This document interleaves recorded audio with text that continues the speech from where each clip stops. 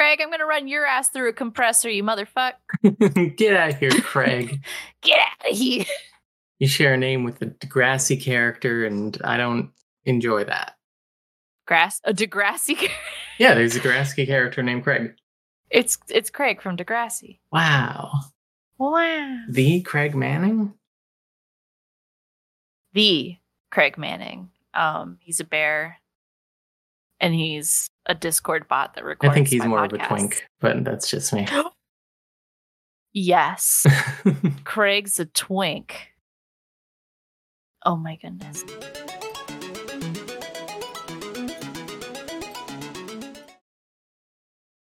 I'd like to dedicate this episode to the love of my life. His name is Tony Anderson. You may know him from season 1, episode 1 of the Hyperfixation, where we talked about Nier Automata. Tony has not listened to a single episode of my podcast. I do not hold this against them. They are not required to. But they reminded me of this just an hour before recording today. That, you're talking about DEGRASSI today? And it's going to be a video format option? You finally made a Tony Core episode. And I went, wait a minute. That's right. You've never listened to a single episode of my show. So, with Susan's permission today, I am dedicating this very episode to Tony. And I'd like to say this now, Tony. You asked me to make jokes about Drake today. We'll find out if that happens or not. I won't tell you when you come home today. You'll just have to find out when this episode releases. You're welcome. I love you. See you later. Bye.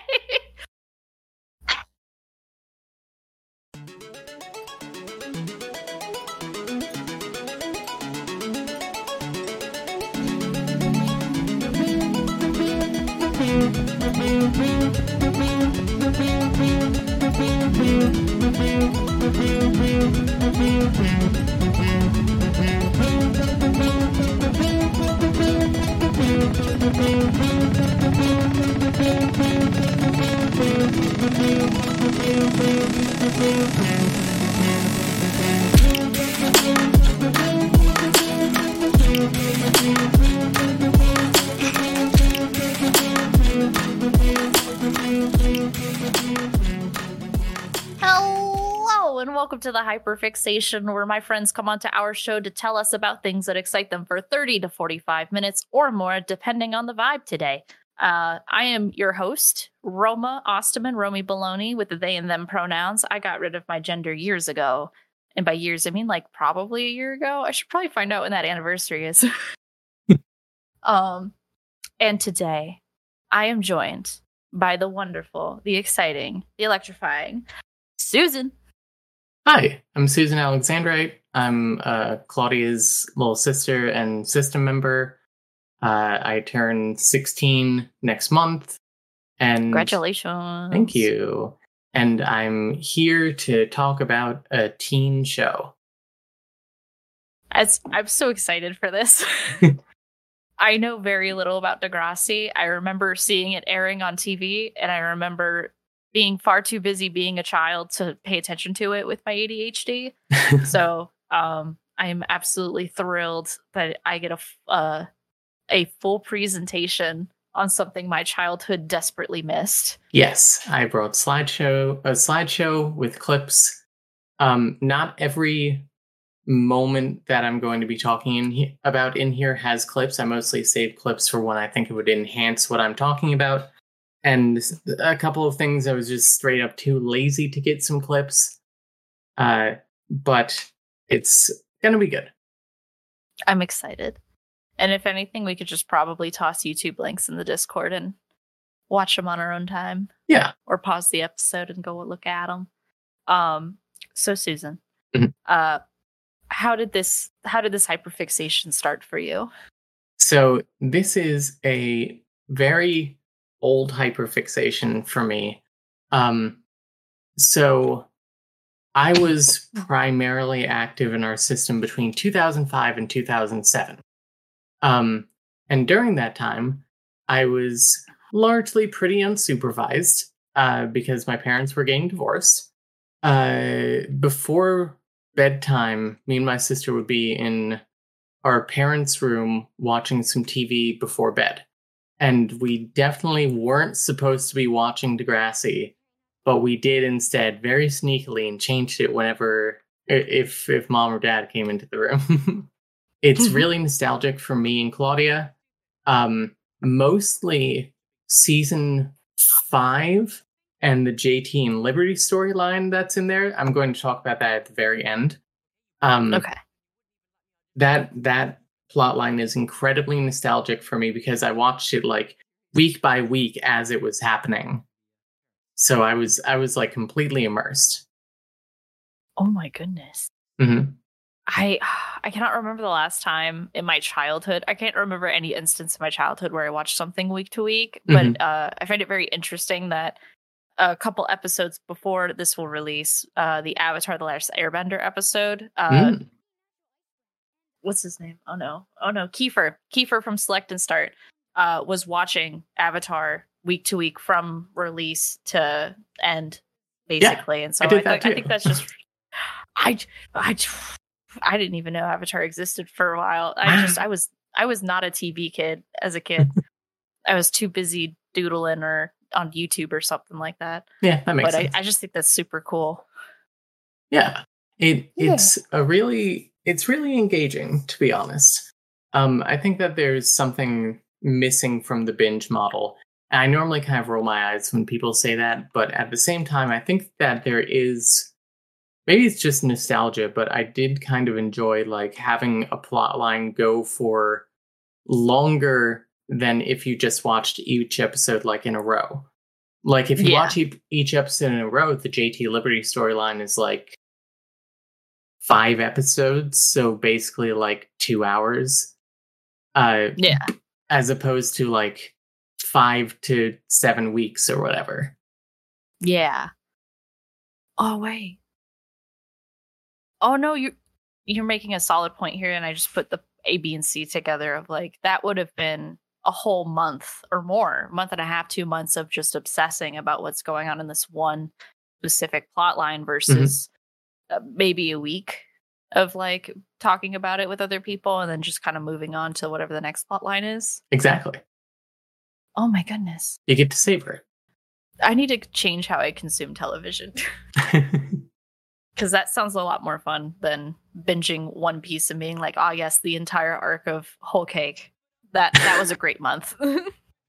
I remember when I watched Full Metal Alchemist, I watched an episode a day because that's how it would air on Adult Swim. Mm-hmm. And I remember that being also a pretty engaging way to consume it. It was like, essentially, they would do half the series in 1 month, basically. And then they would take a week or so break, and then they would do the rest, the back half of the series. Nice. Mm-hmm. I think the Adult Swim was the most television I watched as a kid, which is probably not good. But I had insomnia, so that was just what was on Cartoon Network when I was going to bed. So I remember consuming my Inuyasha that way. Ooh. But I never knew if it was consecutive or not. It's just, one of those like, it's another episode. I don't know what the plot is, but I'm living. I'm having fun. Yeah. So I think I mentioned already, I have like 0 experience with Degrassi. So if I ask questions about who is who, I probably will ask a lot of questions and try to make sure that I'm understanding. Yeah. Let's see. I'm trying to think. But I'm ready to go if you're ready to go, unless you want to do any prefacing before we begin. I do want to do one bit of prefacing. Degrassi deals with basically every serious topic under the sun. And we are going to be talking about a couple of potentially triggering things today. I will trigger more on those as we get to it. But I also want to say that I'm going to be talking about some of these in maybe a little bit of a flippant way. And it might sound a little bit like this. Have you ever read anyone's diary? Kathleen, of course. But it was okay, because I came out that she had anorexia and she got counseling. Melanie? Kathleen, I don't see what the big deal is. You had anorexia. Your mom is an alcoholic and your boyfriend beat you up. Most people would need counseling for even one of those things. So, hey, yo. Please just remember that it's a TV show and I myself have been through a lot of things. It's okay to talk about some things flippantly. Yeah. So we all know that these are serious topics, but in regards to Degrassi, we're just gonna kind of just talk about it in the moment, sort of. Exactly. Flippantly. Yeah. Also, I love that clip so much. I absolutely love Melanie there. Is that a YouTube link you can send me by chance? So I will put this whole the whole clip file up on YouTube after the fact, so that it's easier for both our viewers and for you to get to. I'm also going to send you like an MP3 version of it. If you're putting this out as an audio episode as well. Yes, I am. Okay. So that works perfectly. So I'll try to also, for the audio only, try to describe things a little bit, but not in like a distracting way. Yeah. If that makes sense. Perfect. Cool beans. All right. I'm ready if you're ready. All right, get hype. So, what the heck is Degrassi? Never mind, let me go back one slide. What the heck is Degrassi? So Degrassi was created by Kit Hood and Linda Schuyler. It is a franchise of Canadian teen dramas non-consecutively stretching from the 80s into 2017. Well, really 1979 into 2017, but the 1979 one, we'll get to that. Okay. So it focuses on kids living on and around Degrassi Street in Toronto, a real street in a real city. And, it focuses on them going to school and having teen problems. And it has an emphasis on showing teenage problems as kids may experience them, and a de-emphasis on adult intervention in said problems. Because this show is about teens. Get out of here, Mom! So let's talk about the lead-in to Degrassi. So it all starts with the short film, Ida Makes a Movie, which is based on a book about cats who make a movie. I have not read said book, and I have not seen said short film. Me neither. But that movie led into a series of after-school specials called The Kids of Degrassi Street, which stars some of the same child actors who are going to be in Degrassi proper, but they're playing different characters than they would in actual Degrassi. So then we get into real Degrassi, starting with Degrassi Junior High, which is the first real series. It ran for 3 seasons, and then the school burned down. What? Yeah, school burned down at a dance. It's a Degrassi tradition. Hey, yo. That's also how season 3 of Degrassi: The Next Generation ended. Wait, this becomes just like this. This is the signal for the season is over. just that one time in the Next Generation, and the whole school didn't burn down that time. Okay. Just the gym. But in junior high, I believe the entire school burned down. Hey, yo! So then we go to Degrassi High, which ran for 2 seasons, and then the school shut down. And then we have Degrassi Schools Out, which is the made-for-TV movie finale of Degrassi High, and originally of Degrassi as a whole, because there wasn't going to be any more after this point. It also has the first use of the word fuck on Canadian broadcast television. Well, fuck. That's cool. I'll be showing that clip a bit later. I'm so excited. So then we have modern Degrassi. This is the one that I know of. Yes, this is the one that I think most people know. So Degrassi: The Next Generation takes place 10 years after Degrassi High, and the daughter of a character who was a teen mom in Degrassi Junior High and Degrassi High is starting junior high herself. And so we get to talk about modern teen problems, modern being 2001. it also features some Degrassi High characters as adults. And it ran for 14 seasons. Oh my god. Yeah, it's a lot of Degrassi. But can you imagine? Oh, go ahead, sorry. There's more. Because after the 14th season ended, it got picked up by Netflix as Degrassi Next Class and ran for 4 seasons over 2 years. Yo. Yeah. What were you about to say? Oh, I was just like, wait a minute. So you're telling me the initial class of Degrassi students had kids and then they got their own show? Basically, yeah. Well, one of them had kids. And she is arguably the main character of the first 3 seasons of Degrassi The Next Generation. And then it becomes way more... It's always been an ensemble production, but this character became way less of a focus. We'll get into her when we get into a plot line about her that I find interesting.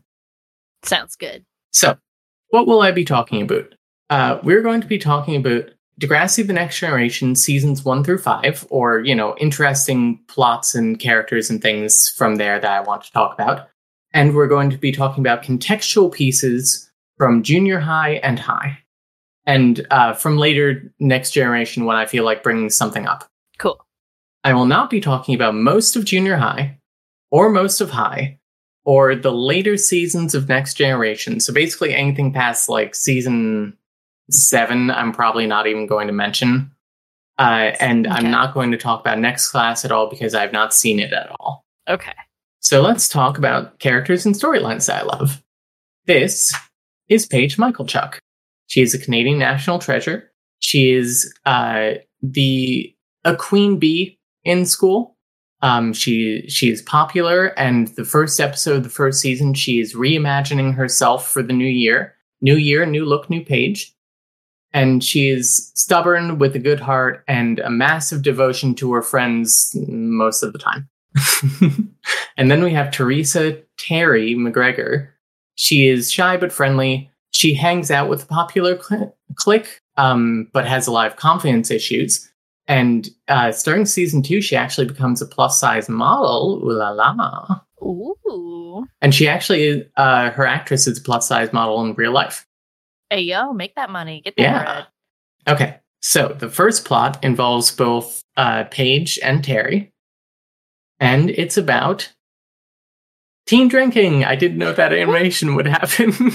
It's incredible. Honestly, your slideshow production is absolutely wonderful. I love how cute and pastel it is. It definitely has wonderful high school presentation energy, and I love it so much. Thank you. This look is going to become less and less appropriate as we go on.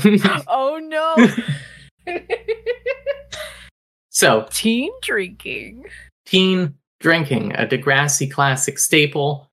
The girls are going to be going to a school dance. Hooray. So Terry has a thing for this guy Spinner, who we'll get to later. And Paige is jealous because she also kind of has a thing for Spinner, but I mostly think it's that she doesn't really want Terry to have Spinner. She just kind of wants to have the option to have him open, That's the sort of person that Paige is, especially in the first season. And so, before the dance, Paige gives Terry a lot of wine that she got her hands on from, I think, her parents. Why do parents just have all this on-stock alcohol, man? Sometimes you live in Toronto and you have a lot of wine. Also, I don't know, as a new parent, I think about it. I'm just I don't know. I wouldn't just have it just chilling. Yeah, exactly. Have a liquor cabinet. You lock it up. Do inventory. I don't know. Yeah. So but that's just me. Yeah. Trust me, I would too. Or give them a safe environment to have a little bit in. Yeah, okay, I'm watching you. You're safe. You're good to go. But so this ends up happening at the dance.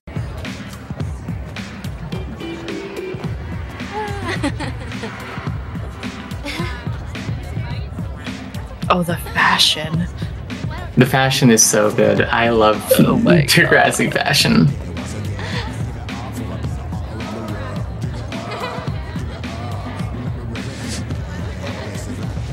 Are you okay? I'm fine. Never better. Okay. Oh no! You got the spins. Are you okay? Actually, I don't feel so good.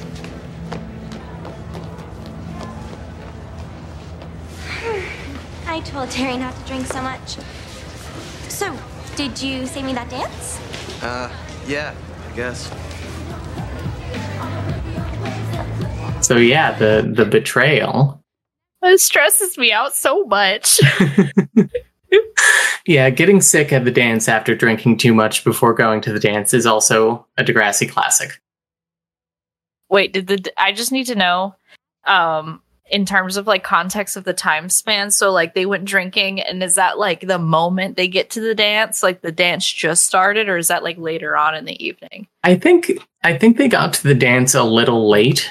And I think that's pretty early when they get to the dance. I think she gets to the dance, dances a little bit, and then immediately throws up. Oh no, poor baby. Yeah. Also, every time I watch Terry go down, it's so funny because it's just completely unprompted.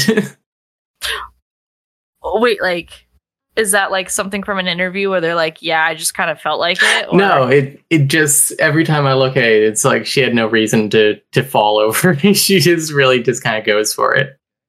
I want to know what that acting direction was. So just like, you know what? Like, why don't you just fall down real quick? You know, like people do. 14-year-old actors. Because all these actors are actually like the age of their characters. Oh, that's actually kind of cool. I mean, like, to a degree, but yeah. Yeah, you don't usually get that in television about teens, but Degrassi is really unique in that regard, and I think it really enhances the feeling. Mm-hmm. Yeah. Especially, like, there's the... I don't want to say it's an... How do I want to phrase it? Well, like, somebody will be playing a 16, 17-year-old character, but they're like, early to mid 20s. Yeah. So there's a little bit of that, like, oh, I don't look like that. I don't look like a grown person. Yeah. At that age. And you're like, why aren't I beautiful like this grown adult? Yeah. Why don't I have a face clear of acne? And so it is kind of strikingly noticeable how baby face all of the actors are. Yeah. And I didn't really think about it because I'm just so used to adults playing these roles until you mentioned it.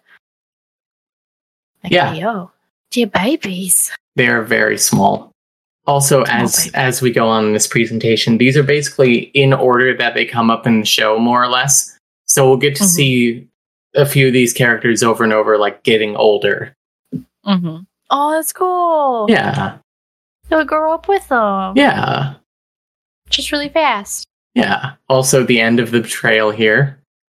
Are you feeling better? Look, here are those notes back. Thanks again.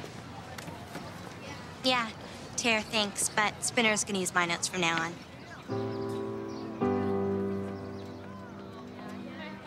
Hi. What? Mm-hmm.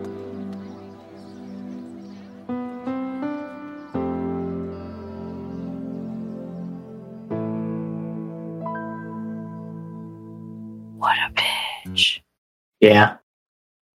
Also, that girl's pigtails was really cute. Yeah. I like that hairstyle a lot. Can I ask you a question? Mm-hmm. Has anybody ever done that, like, shitty of a move to your face? Maybe I've just been blessed and, have not had somebody do something like that, like, that big of a fuck you to my face before. Like, like, not experienced that once in my entire school career. I mean, like, kind of, yes, because I was bullied a lot in middle school and the beginning of high school before I went to sleep for 14 years. Mm-hmm. But in a sense, yes, but never anyone that I would consider to be a friend exactly. At least not in, like, a betrayal kind of way. Yeah. Okay. Yeah. no, like it's usually a much more like harsher reality version than like the dramatized like, haha, I betrayed you, bestie. Yeah, exactly. Okay. Yeah. So next, by the way, this next bit happens in the same episode as this. We're going to talk about James Tiberius JT York. So he's the class clown. He's an aspiring performer of some type. I think he's initially kind of like more of a comedian type and then more of just a general actor. It's kind of vague. But at least he doesn't want to be a musician like 90% of the characters on this show in later seasons. And he also does not know how to shut up ever. He should be on my podcast. He should. I just love his name, though. I don't know if it was a writer's decision or what, but James Tiberius York is such a goddamn name. That is so classy. And I'm not even trying to make fun of it. Like, it's got original character energy, and I really love it. Yeah, it's very good. So, and we also have his best friend, Toby Isaacs, Jewish nerd icon. He's JT's best friend. They're such buddies. He's a computer whiz. He's not as popular as JT, but he's basically absorbed into JT's friend group because they're friends. Gotcha. So, next we're going to talk about internet pornography. So, oh boy! While everyone else is at the dance, Toby and JT are having a night on the internet. Oh, what year did this episode come out? 2001. I don't even remember about the internet in 2001. Oh, goodness. It was very slow. So, JT's cousin, who gets mentioned every once in a while as just somebody who will, like, hook JT up with some stuff. Like, the end of the season, JT gets, like, some ecstasy from his cousin for a party. Ecstasy? Yeah, ecstasy, you know, the classic designer drug. You know, MDMA, Molly, X. Goodness. Yeah. Goodness gracious. That's an interesting episode. I originally had it in this PowerPoint, but then I just really had not much to say about it. I understand. So JT's cousin gave him a list of porn URLs, and they're gonna look at them. Oh my god. So they struggle with the internet connection for a lot of the night, and also with the like child lock password. But they eventually crack it, and they do get to look at some naked people. Good for them. And then...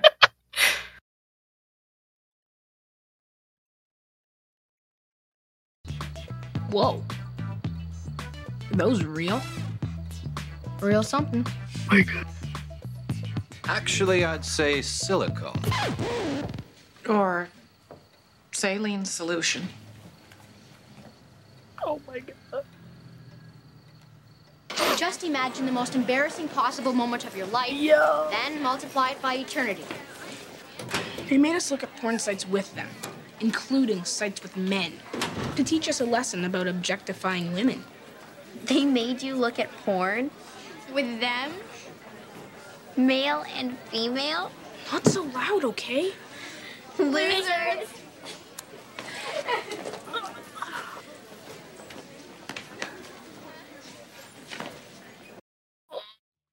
My Yep. god. Just a weird little B-plot. You know, I'm gonna insert a micro self-rant of I just don't know how I feel about like referring to a human being with like consciousness and identity as like female. Oh yeah, male You know and what female, I mean? yeah. So I'm like, okay, but I do love that they're like, you don't get to objectify women there, kids. We're gonna look at everybody. Yeah. as a family. Yeah, Toby's parents really handled that well, I think. Yeah. Yeah, I like that story. I think it's funny. That was wonderful. I'm so glad I got to experience that. So, let's talk about Emma. So Emma, who we briefly saw at the end of the clip there, is the daughter of Spike. She was born during DeGrassi Junior High. We'll talk about Spike in a second. Okay. She's arguably the main character of seasons 1 through 3. She is a stubborn, in-your-face activist to probably an obnoxious degree.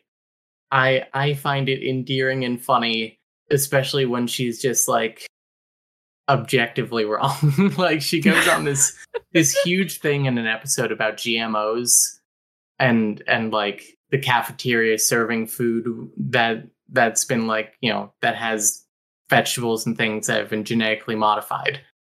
And she's just completely incorrect in being so like staunchly against it, in my opinion. But anyway.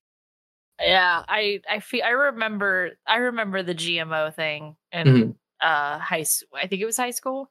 You know, I think it depends on what you define as a GMO. Yeah. But everything's kind of genetically modified, isn't it? Yeah, exactly. Like corn, bananas, those are not good in their original forms. It's just so 2001, or maybe it was 2002, but I really love it. I'm excited to see it. Oh my goodness. We're not going to be talking about it here, really. I just wanted to bring that up. Hey, if you happen to find a YouTube clip and you send it over, I'll drink the juice. Yes. So, we're okay. There we go. So we're going to be talking about her mother, Christine Spike Nelson. She's nicknamed after her hair in junior high school and high school. I got this like 90s PowerPoint that I got a few slides on for when we're talking about DeGrassi High and DeGrassi Junior High. And for these, it had like quotes. So I found random quotes from these characters to talk about them. So I love it. When Spike is asked about abortion in one episode, she says she just believes in minding her own business, which we stan. Absolute queen. Mind your damn business. So she became teen pregnant at 14, giving birth to Emma in junior high. Yeah, 14. Whoa. She eventually drops out of school to become a hairstylist. And cool. She is a lot like Emma, where she's just absolutely stubborn, but has a good heart.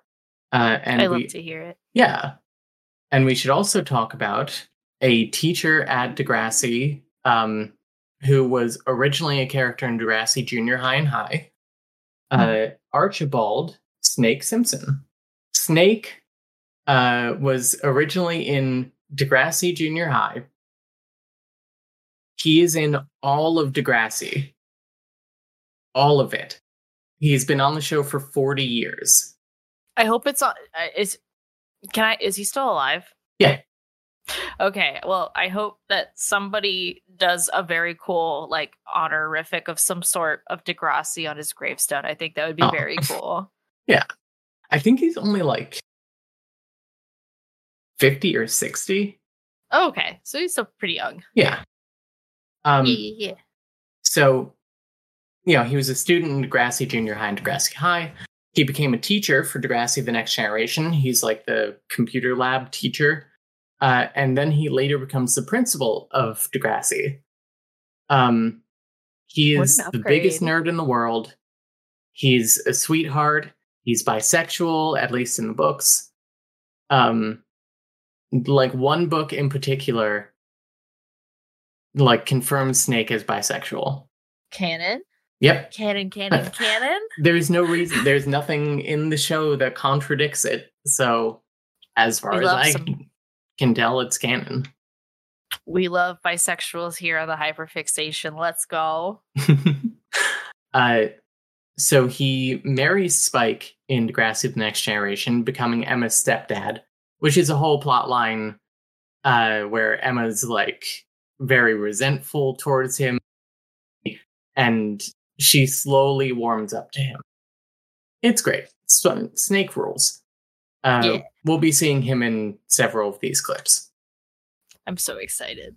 So let's talk about a brief history of Emma's parentage. So the father of Emma is Shane McKay. So Shane McKay was a character in Degrassi Junior High, and I think just Degrassi Junior High. He sucked as a father. He was a teenager, a pretty young teenager at that. He tried to pay what little child support he was able to pay, but also sometimes he would pretend that he didn't have money some weeks because he wanted to like buy an album or concert tickets or something. You know, like being a teenage boy. Just sometimes you're going to be irresponsible. Yeah. So, he's a child. Yeah. So then there's this episode where he and a friend go to a concert, and before the concert, they drop acid. Yes. Some would say that acid was the ecstasy of its day. So the next day, Shane doesn't come home that night. And the next day they find him under a bridge. He either jumped off or he fell off, and he got a traumatic brain injury. Oh, I thought he was just chilling under the bridge. I didn't know that he had a fight with gravity towards the bridge. Yeah. Or away from the bridge. Oh my goodness. Is he okay? No. He has brain damage. And he is the first of many characters in Degrassi history who will go into the hospital and never come out. No. Yeah. So Shane is gone from the show. And that's Goodbye, the last Dad. we hear from him for like 15 years. Wait, you said 15 years? Mm-hmm. He comes back? In a sense. So, boy. There is a plot line at the beginning of season 3 where Emma starts to get really curious about her parentage. She knows Shane's name, and she has like a very hazy memory of meeting him when she was like 3. So she starts Googling around, and she finds him listed in a group home. And she's like, yo, oh, he must like be a doctor there. I don't know why he like never visits me or anything. Like, I feel pretty abandoned by this. And her mother refuses to tell her anything. So she and I think Craig comes along for this. We'll get to Craig. But he doesn't matter for this plotline, really. They go to the group home and they ask for Shane McKay. And they're brought to a room for a patient. Shane's traumatic brain injury made him unable to take care of himself, and his parents have kept him in group homes since Degrassi Junior High. Did the show indicate that he was in good care at these group homes, or was he like not was it not good? I think he is in good care. Okay. But I think he is pretty lonely. I'm not sure if it's stated whether his parents actually visit him in these group homes. And I know that Spike doesn't visit him, and Emma doesn't visit him as a result. Let's meet Shane in what I really hope is the next clip. You have pretty blonde hair like Emma. Stop it! She's my daughter. But she doesn't love me. Why would you say that? She never comes to visit me. She doesn't care about me. Maybe she couldn't find you. Until now. I'm Emma. No, but Emma's just little.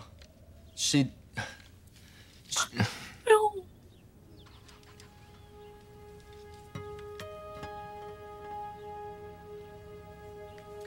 You're Emma.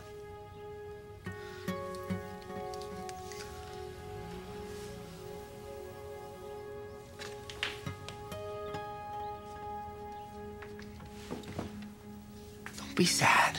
Everything's okay. Your daddy's here now. Daddy's here.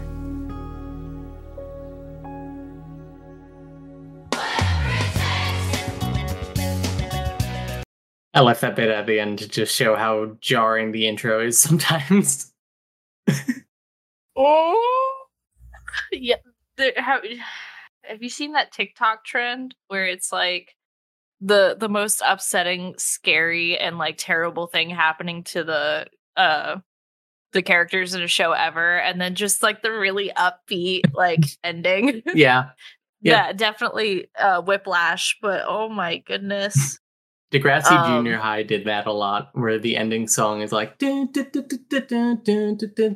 they would, some episodes would end really like dramatically, like one character's parents die at the end of an episode, and they don't play the song for a minute, and then they kick it in.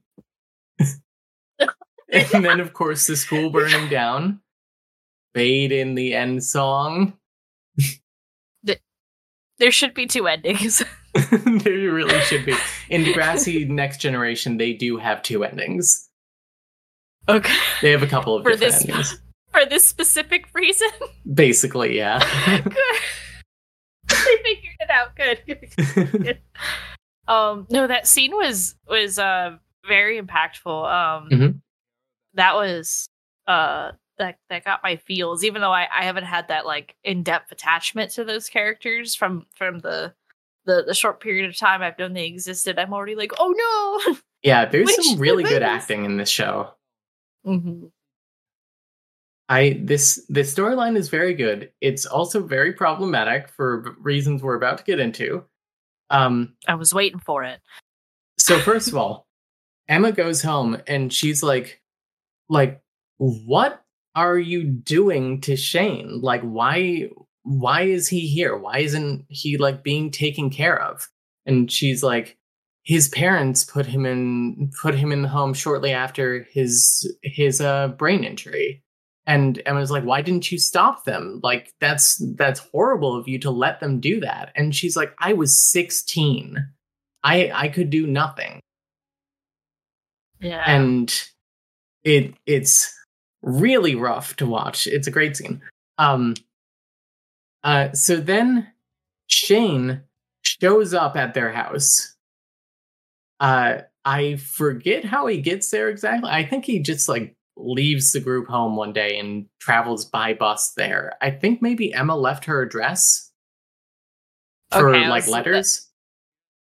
Yeah, okay. So Shane shows up while Spike is alone at home. And Spike is like 9 months pregnant at this point with her and Snake's child. And Shane shows up and like he does not take anything well. He also starts getting violent. He starts like throwing things around the house, and you know, the usual thing where people with traumatic brain injuries are shown as being like violent and like prone to sudden outbursts and things. Yikes.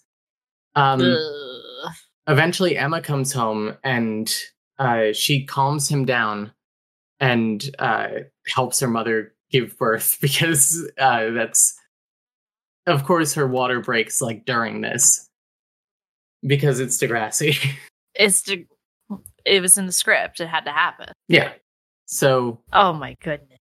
Afterwards, Emma and Shane are like sitting on the front porch, and the like car from the group home pulls up, and Alay's like, "All right, come on, Shane, we gotta go back." And Emma promises to visit him sometimes, and then Shane is never seen or heard from ever again. So I just want to backtrack for 2 seconds. Mm-hmm. So he, he took a bus to get there, but something a lady like from that. The group home like figured out where he was to come pick him up and was like, "All right, get in the car." Yeah, I think probably either Snake, Spike, or Emma called the group home and was like, "Hey, we've got Shane here. Can you come pick him up?" Okay. Yeah, okay. Because for a second I was like, wait, somebody from the group home was just chilling outside during this whole event. They're just waiting in the car, blasting some tunes. And there's cartoon scenes like that. I can't remember what off the top of my head where, you know, they're just like jamming in the car and then the whole like fight scenes going on in the background through the windshield or something. Oh my goodness. Yeah. So is this the only time we see Shane? Yep, this is the last time we ever see Shane or hear about Shane. On one hand, I'm glad that we got some closure on this. Yeah. I'm grateful I got anything out of this. Yeah. At least he doesn't like permanently go into the hospital and never come back. Like plenty of other characters. Like there's this girl in Degrassi High who gets cancer, and her whole cancer storyline, it's basically relegated to B plot. And then she we find out that she goes into remission and starts like traveling with her father to like celebrate life or whatever off screen. Like we hear about it from her friends. Okay. And we never get to see much of anything. I wonder if something with the contract happened or something. I don't know. I think that I don't know, really. Yeah. Sometimes they have to change the plot because something's going on with the actor, and the actor doesn't want the character to die or something like that. I don't know. Yeah. I'm not sure what the deal was with LB, but or the writing room didn't know what to do with that afterwards. I think that might be more of it. Or they just don't want to deal with the consequences of it. Like, I don't know how to write this cancer plot line. Yeah. She's fine. She's just trapped. Yeah. So both Shane and LB, the girl who got cancer, they drop into what is called the DEGRASSI black hole.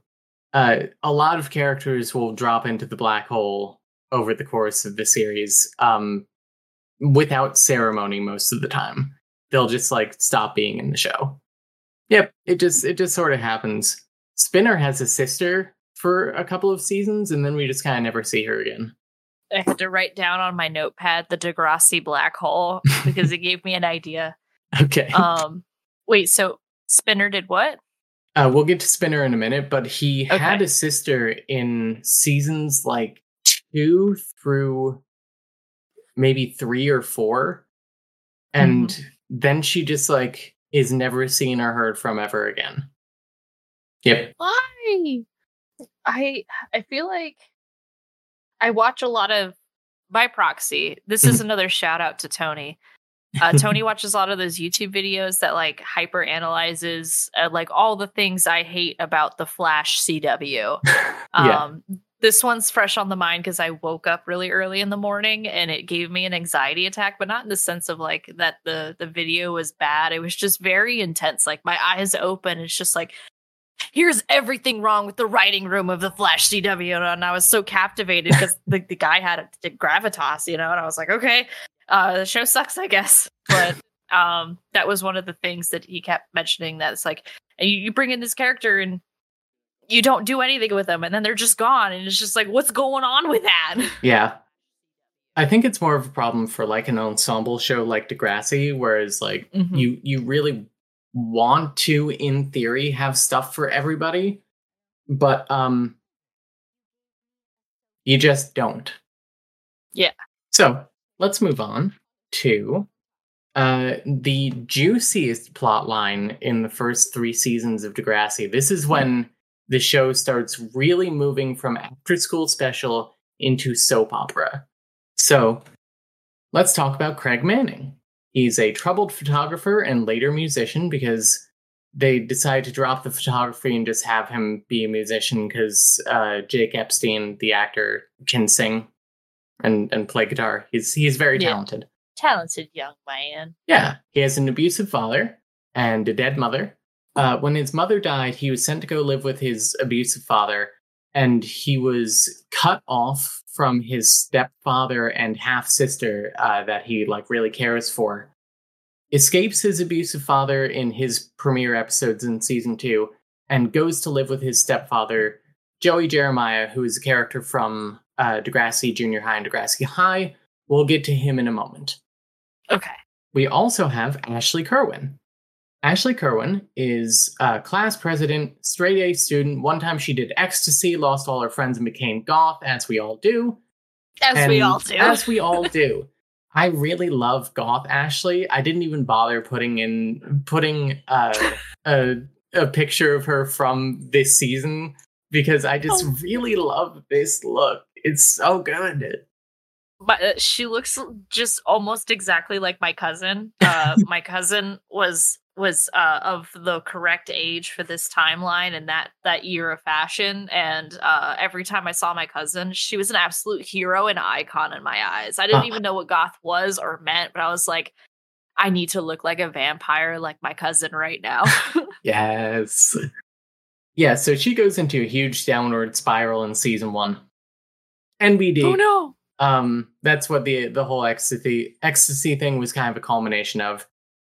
She's somebody who like really values her space, and she was like very rapidly losing complete control over her whole life.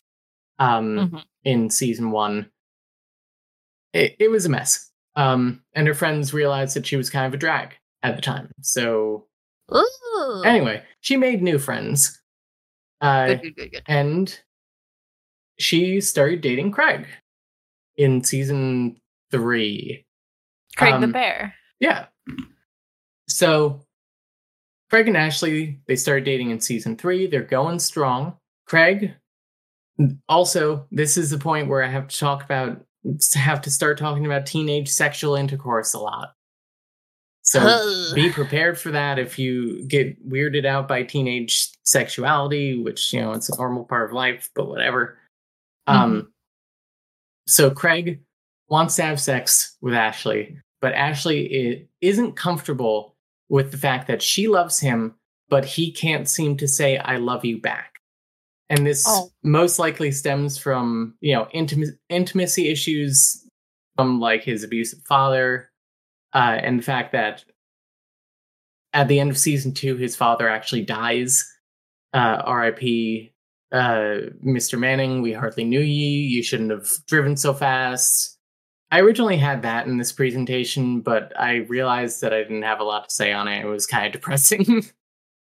I have the crying chopper. Can we get much higher? Playing in my head right now. Sorry. So, Ashley throws a birthday party for Paige at her house and tells Craig to stay the night after. And Craig proceeds to brag about it to his friend Spinner. And Ashley finds out that he's been bragging about it to Spinner and gets really mad because, as she should get very mad. Not cool. So Craig storms out. And now we get to talk about Manuela Santos. Manny is Emma's best friend. She's sort of like a hanger-on. In season 3, the start of season 3, she decides that she doesn't want to be cute anymore. She's done with being cute. She wants to be hot. And she gets a hot makeover and gets very confident in herself and has some of the most iconic moments in Degrassi history, which I will play for you right now. Absolutely. I don't think you are prepared for this. No, but I'm here for it. Oh! Hey, yo!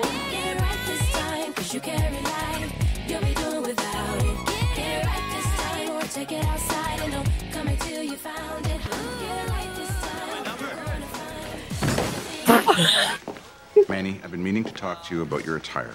It contravenes the code of conduct. But everybody wears crop tops. It's not about the crop top. I expect you to show up tomorrow in an outfit that does not reveal your undergarments. But lowriders are in, and I've had complaints, so no more visible underwear. Do you want to get suspended? What? I'm not breaking any rules. Manny, Mr. Radich said? He said no visible underwear. Do you see any underwear? No. That's right. Because I'm not wearing any. Yep. Absolutely iconic. Oh my god. Of course the years and years of your shoulders are visible and you're out of code, you know, but to get that far down the hallway with the whale tail just flying high, that is insanely the confidence, the oh my god. I have to say, Principal Radich there, he kind of handled it like an absolute pro. Yeah, I was waiting for like you know, the part of me, my high school self was ready to just lunge, and I was like, no, actually, that was a pretty great way to address that. It was perfectly reasonable. Perfectly reasonable. Her response, is that reasonable? I would say so. Absolutely, sure. So after this episode, boys want her. Girls are not as fond of her anymore. Her friend Emma is not pleased with her. Emma and Manny have a lot of fights. A lot of fights. I'm sure. So, after Craig leaves the party, a challenger approaches. I note to self, me or Kingdom, please put the challenger approaches noise in here, please, right now. Oh my god. So Manny follows Craig out of the party and goes home with him to comfort him. And they end up having sex. Oh my. So, Craig and Ashley actually make up the following Monday. And Craig begins to date both Ashley and Manny at the same time. Mm-hmm. This has happened to me before. Not one for one, but I did have a guy who managed to date me and another girl. But I think the part about it that really got me was that we looked identical. We looked exactly the same. He has a type. And after we figured it out, then she and I started talking to each other. But God. No, that's wild. That's nutty. And here's the nuttier thing.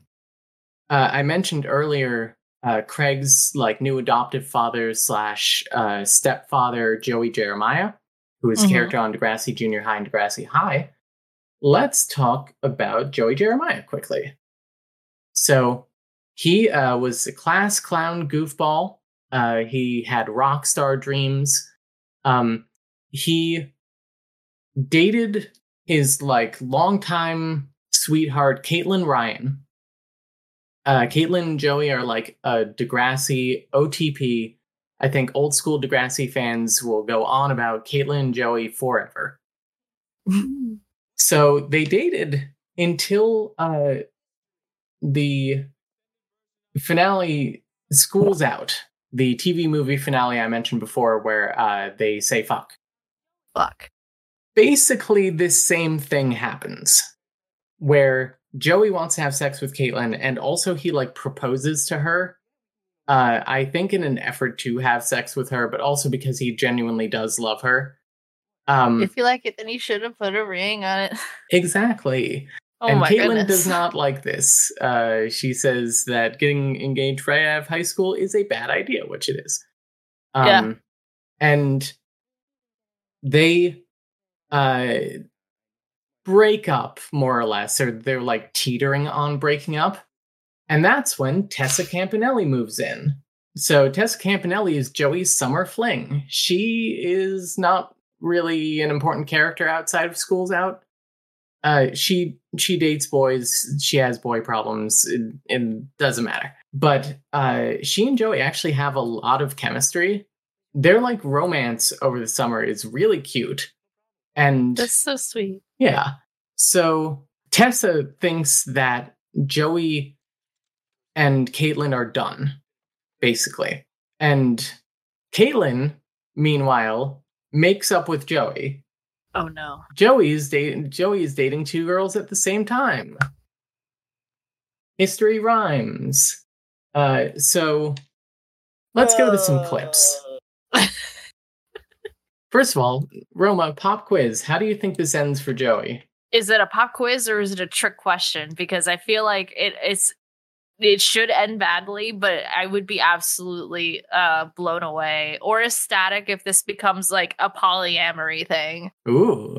Well, that would be very nice. Let's find out. Let's recap the Jeremiah summer, shall we? Joey Jeremiah spends his summer dating Caitlin. Shut up. And fucking Tessa. Oh, what ethics. What a That's hero. Caitlin, Let's have by a the great way. big hand, shall we? Yeah. Big round of applause, hey? Yes, all right. Yikes.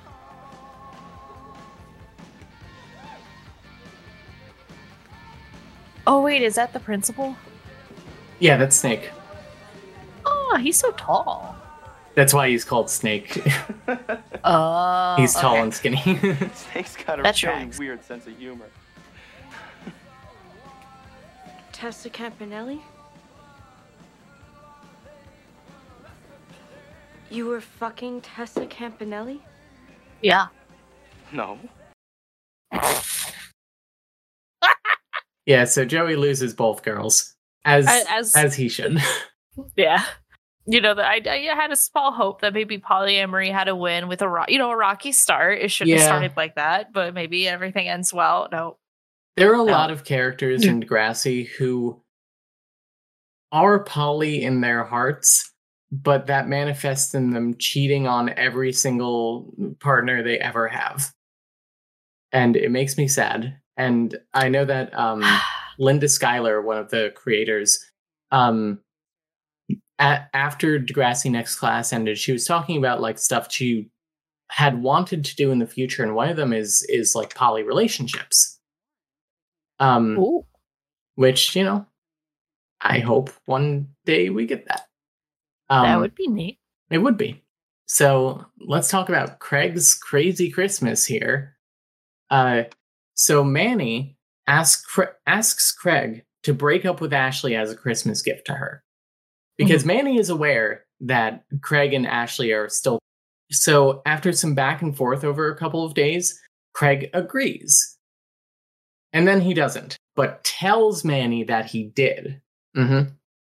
Ayo. Oh, real quick. Is the screen supposed to be black? Yes. I forgot okay. to make a slide for this. No worries. Okay, I was just making sure. Yeah. So he buys Manny a bracelet for Christmas. And when he's hanging out with Ashley one night, she goes snooping through his backpack.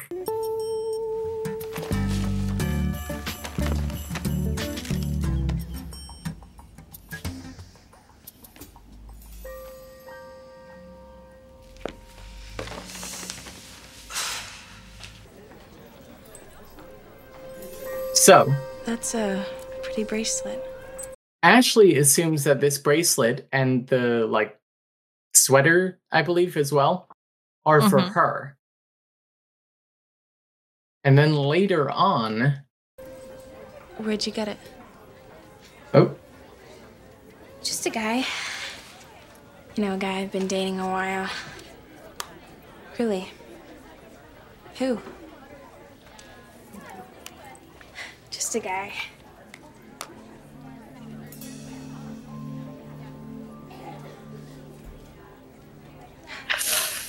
Was it Craig?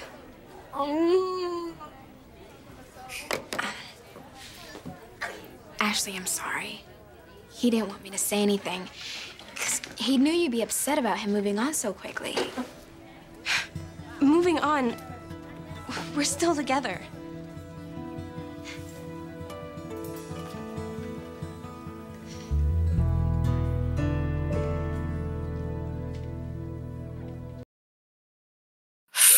Anyway, Craig loses both girls. As well he should. So is this the third time this has happened, or the second time? Like in terms of DEGRASSI, the second time? I'm gonna make a tally. The two-timer tally. Two-timer tally. See if it happens again. Yeah. Also, I forgot to make slides for this part too. My apologies. But no worries. So a few episodes later, Manny's been getting sick a lot lately. And actually, she hasn't had her period for a bit. Did you use a condom? Oh no! What? Oh no! I'm sorry.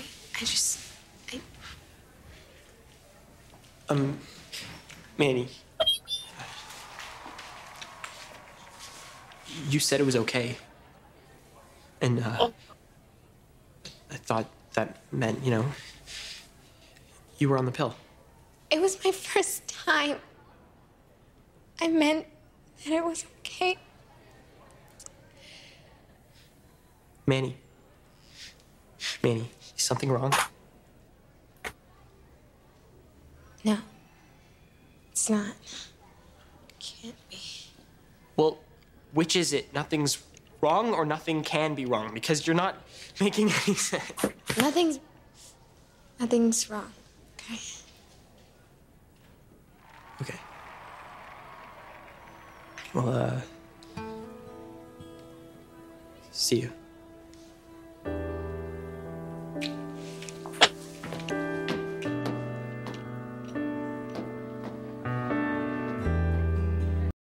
My man's about to throw up. I Oh would my too. god. Oh my god. Let me just make sure what clip is next. Okay. All right. Oh, you go. Yeah, so this is why communication during sex is key. So Manny is pregnant. So Manny actually finds a safe adult to talk to. Manny confides in Emma's mom, Spike, that she's pregnant because Spike can definitely relate to being pregnant at 14. And she comforts Manny and walks her through her options and through telling her mother. And so initially, Manny's like, I guess I'll keep the baby. Because her friend Emma, despite like all of her other activism stuff, is like so staunchly anti-abortion. Because like she's like, what if I was aborted? I was an accidental pregnancy. But Roma, what if Jesus was aborted? My cat's here and just fine. I don't know. Sorry. No, That's my favorite joke to make. I'm so sorry. I don't know. Different timeline, I guess. Yep.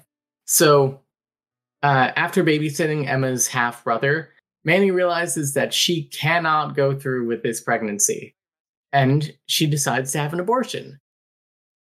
Craig does not take it well. Okay.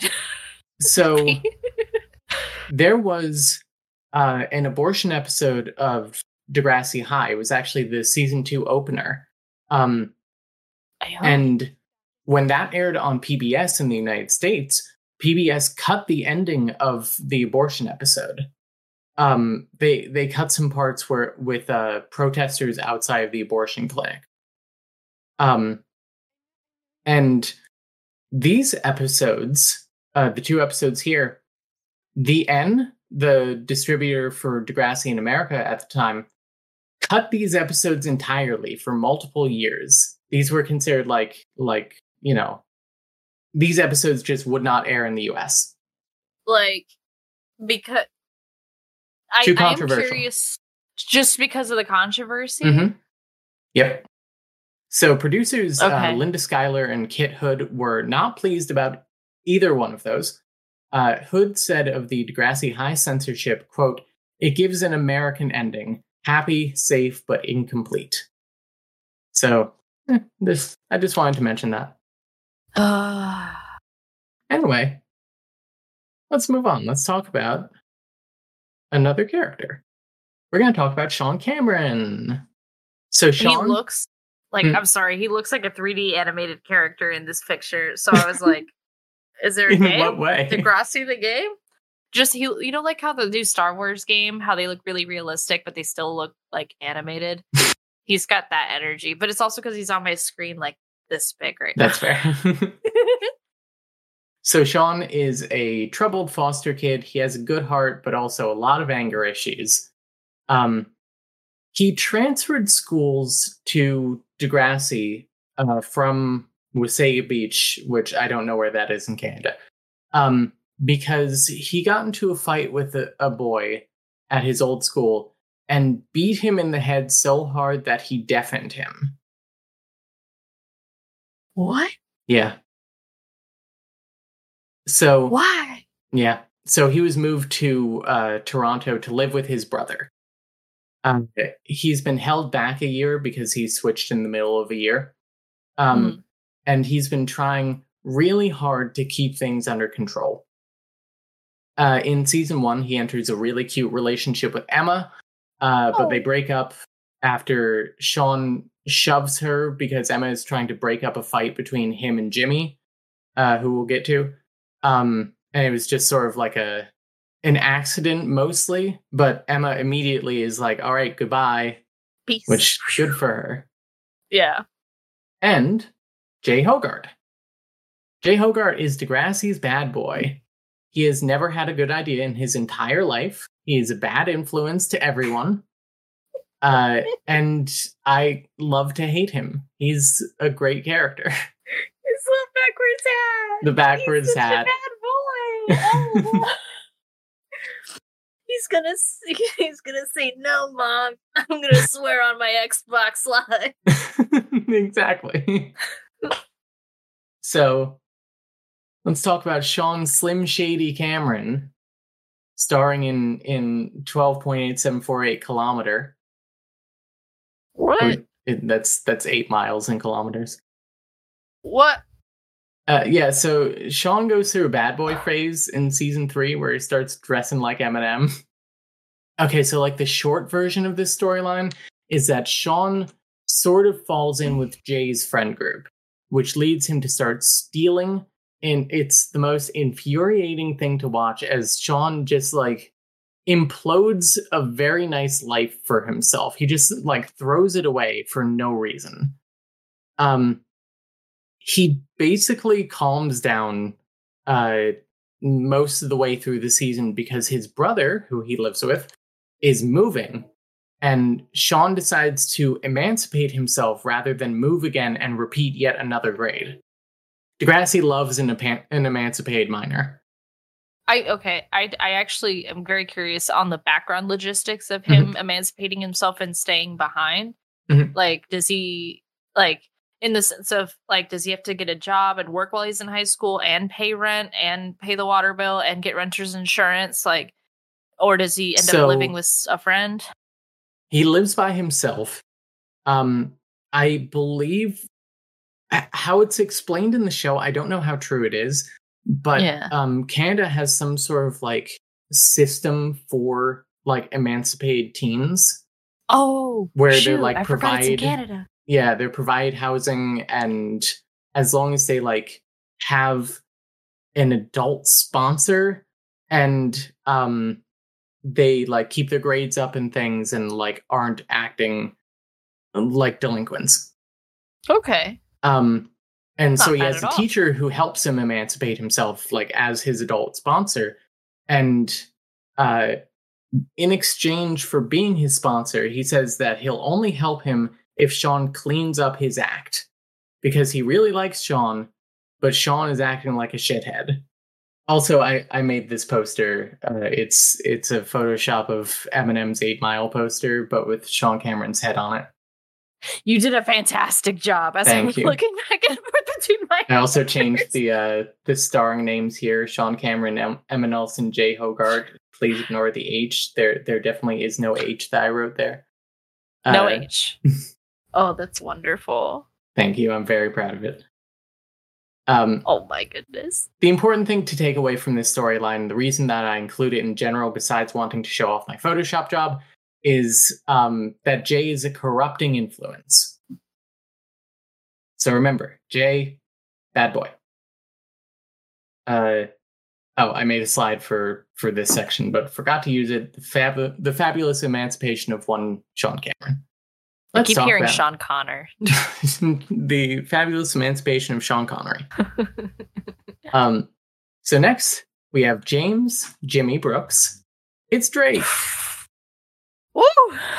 He's a star basketball player for the Degrassi High team. He's the son of like 2 doctors or 2 lawyers or something. His parents are rich and like kind of neglect him. They don't have a lot of time or attention to give him. He dated Ashley a couple of times in seasons 1 and 3. But they did not last. They've had an on-again, off-again relationship for like the first 6 seasons. before Ashley leaves the show. And then we have Gavin Spinner Mason, who I've mentioned a couple of times now. He is a himbo ADHD king, like canonically ADHD. I love him. Which is, I believe, where the nickname Spinner comes from, like hyperactive. In my brain, I'm like, nowadays it would be for fidget spinner. Yeah. Oh my goodness. So he's initially like a bully character to the younger class characters, JT, Toby, that group. But he like softens up over the first couple of seasons. He's a sweetheart. He is best friends with Jimmy until season 2, when he like steals Jimmy's iPod and sells it for reasons I don't really remember. They eventually make up again towards the end of season 3, and during this time here that we're talking about, they are currently friends again. And now we're going to talk about Rick Murray. So Rick Murray is a minor supporting character for a few episodes. He is shy, but with a nerdy bend. He is actually Terry's secret admirer. He does this whole thing where he like sends her letters and roses and things for a little bit, and then they start dating. And he immediately gets violent with her. You know, I literally like looked at the picture. I'm like, he's got the aesthetic I love to see in like my dreamy boy, like secret admirer. He's nerdy. He's a little shy. I'm like, okay, checkbox. And then violence. And I'm like, yeah. Damn it. Rick should have gone to therapy. Yeah. Yeah. I highly recommend it. So Terry breaks up with Rick during the episode where he gets violent with her. Good for her. But then later on, he promises that he's changed and they get back together. Later in the season, like 10 episodes later or something, Terry's friends don't buy it, and they already don't really like Rick. The friend group takes this trip to like the beach, some kind of like secluded beach spot near the woods. And then Rick and Paige get into a fight on this trip, and Rick storms off into the woods, and Terry follows. And then they get into a fight. And here is where I get you a clip. Come back. We'll ignore Paige. No, let's walk. It's really far. She called me a psycho. That's just Paige being Paige. That makes it okay? My feelings mean nothing to you? Whoa. Rick. Don't dare choose Paige over me again. Don't you dare. I'm going back. Okay?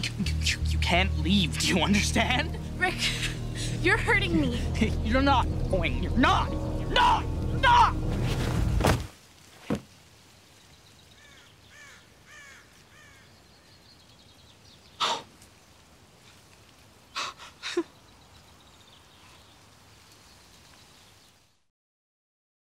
Yep.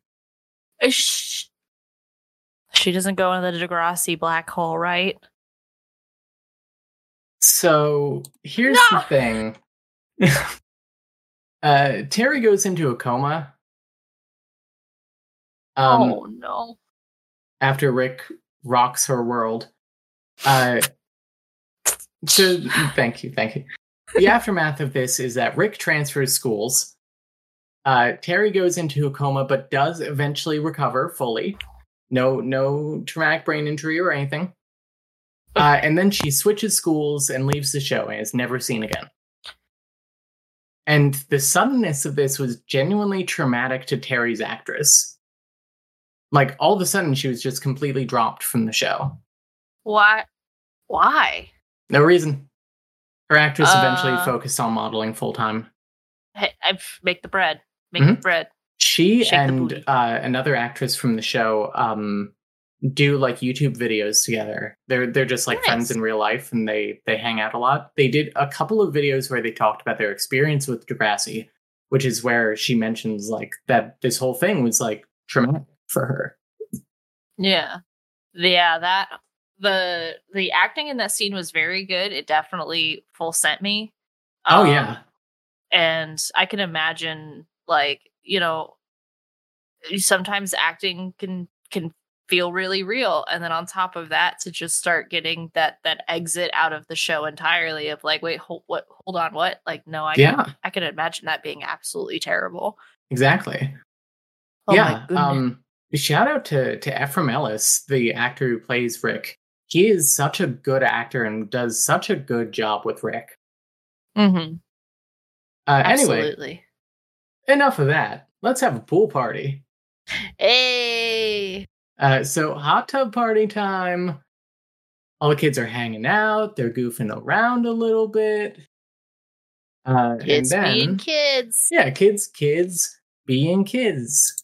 And then... And now, diving for Canada in the sexy red trunks, James Tiberius York.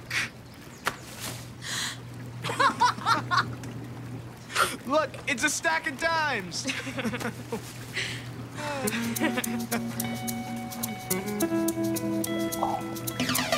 Yep. That's so rude. That's traumatic. So, Roma, I'm going to tell you something, and then I'm going to immediately move on from it. But believe it or not, this pantsing will cascade into JT getting stabbed to death in 2 years.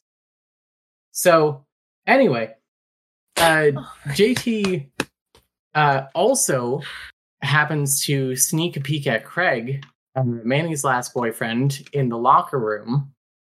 Hang on. I have a clip. Was that what I thought it was? Maybe. Craig, mano a mano. Manny is my girlfriend. Okay. And I need you to respect that. I do. Whatever. It's just that, you know, sometimes you hang down and it's... I mean, around. Sometimes you hang around and it's just not... What are you looking at? What are you talking about? What do you mean, what am I talking about? You were checking out my... No, I wasn't. That's not... What? No, Spinner, I wasn't. It's the lie. That's the whole Axel. Maybe lie. Move, but... It's Axel. a lot. Kitty. Uh-oh. So I'm gonna make this is a joke, but it's a more so of a yeah, I'm gonna say the joke and then there's an understanding.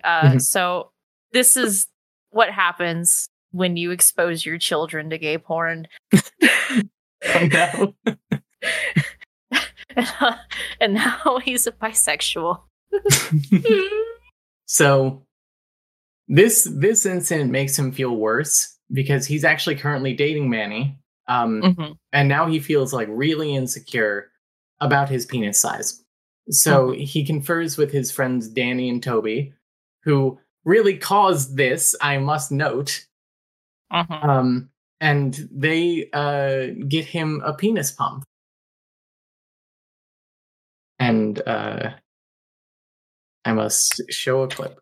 How do they acquire that? They're children. The internet. Oh, that's yeah.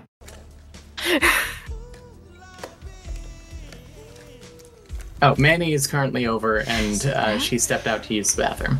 You can do this.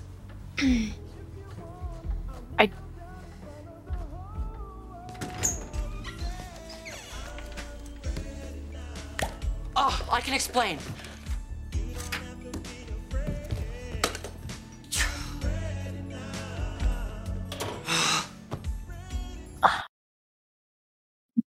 Yeah. What? Yeah.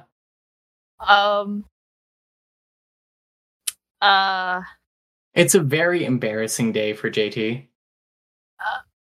I just thought this screenshot from Austin Powers was appropriate. It is, no, it is.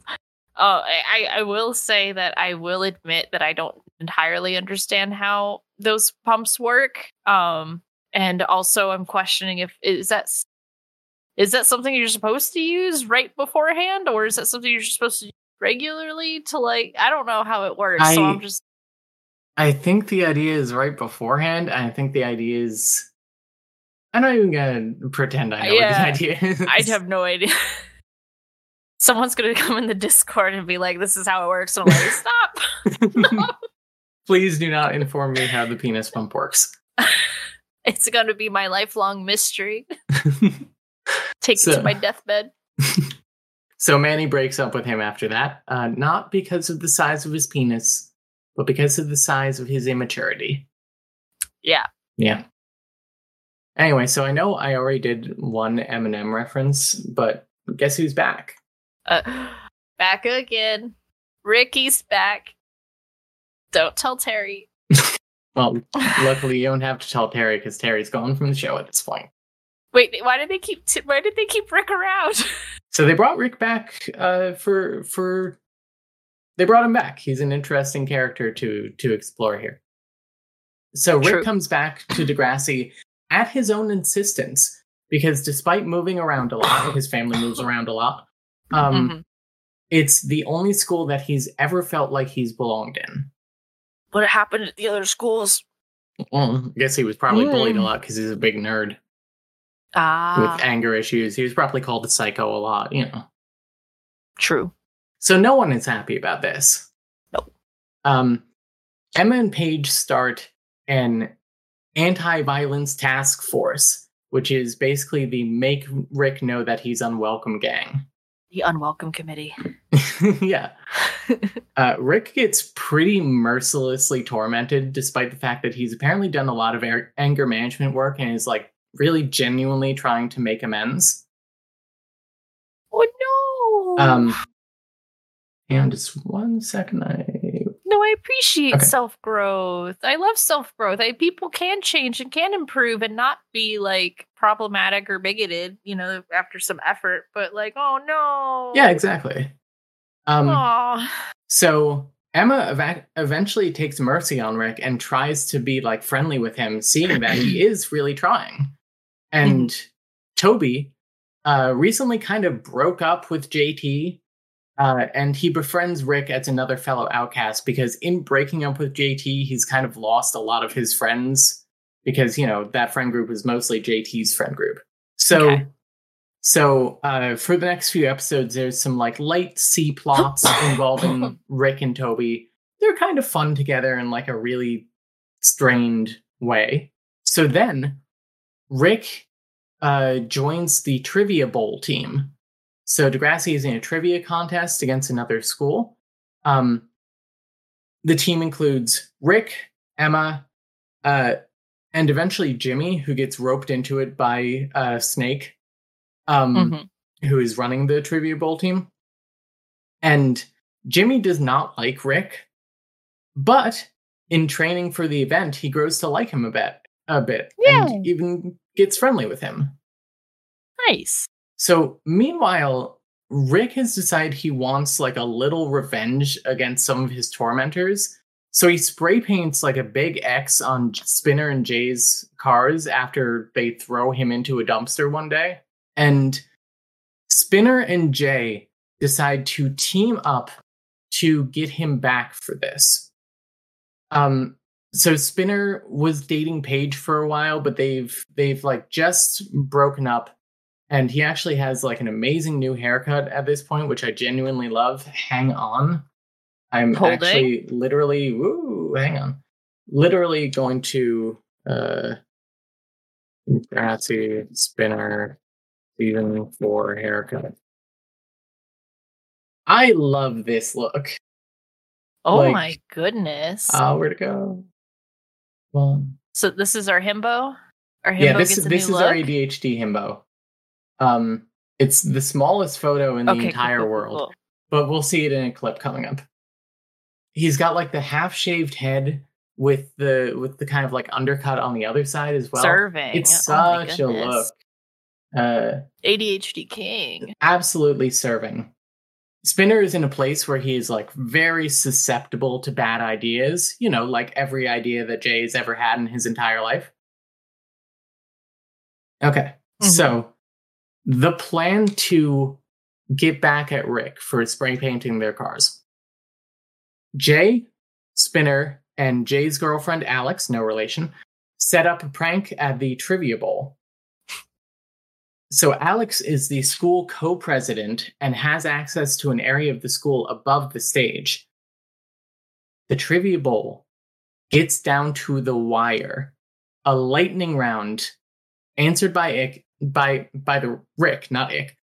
Answered by Rick is the deciding factor between victory and defeat. Let's go to the clip. Oh no.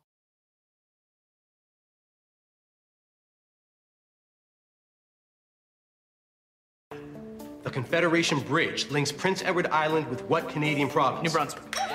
A minimum of how many games does it take to win a set in tennis? 7. What was the original home video game console introduced in 1972? Magnavox Odyssey. Sauron reigns over what territory? Mordor. Who spent 27 years in prison before being elected president of South Africa? Nelson Mandela. In what Robert Gold play does Sir Thomas More face a moral dilemma? A Man for All Seasons. Time! That's it! 50 points! DEGRASSI wins! By the way, Roma, have you ever seen Carrie 1976? No. This will be fresh for you then. Oh.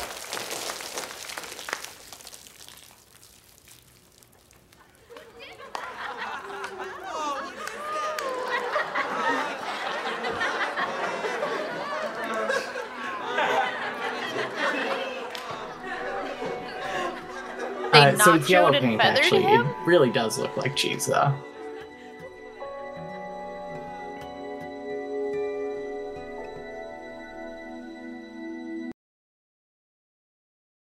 Yeah. My baby boy. So, actually, we're going to stay on the clips for a moment. Oh, no. Oops. Okay. I don't know what was going on there. So, Rick leaves the stage, humiliated at a point where he thought things were, like, finally turning around for him. Emma catches up to him in the hallway as he's trying to leave. She tries to convince him to stay, like, just stay. Whoever did this is going to get what's coming to them. And, like, you know, this is, like, what they want. They want you to feel humiliated. They want you to leave. Like, she's trying to comfort him. And he tries to kiss her. And she absolutely freaks out. She's like, I just felt sorry for you, you fucking freak. She doesn't say fuck, but... Oh. So Rick goes home. Oop, I almost panned away from the clip again.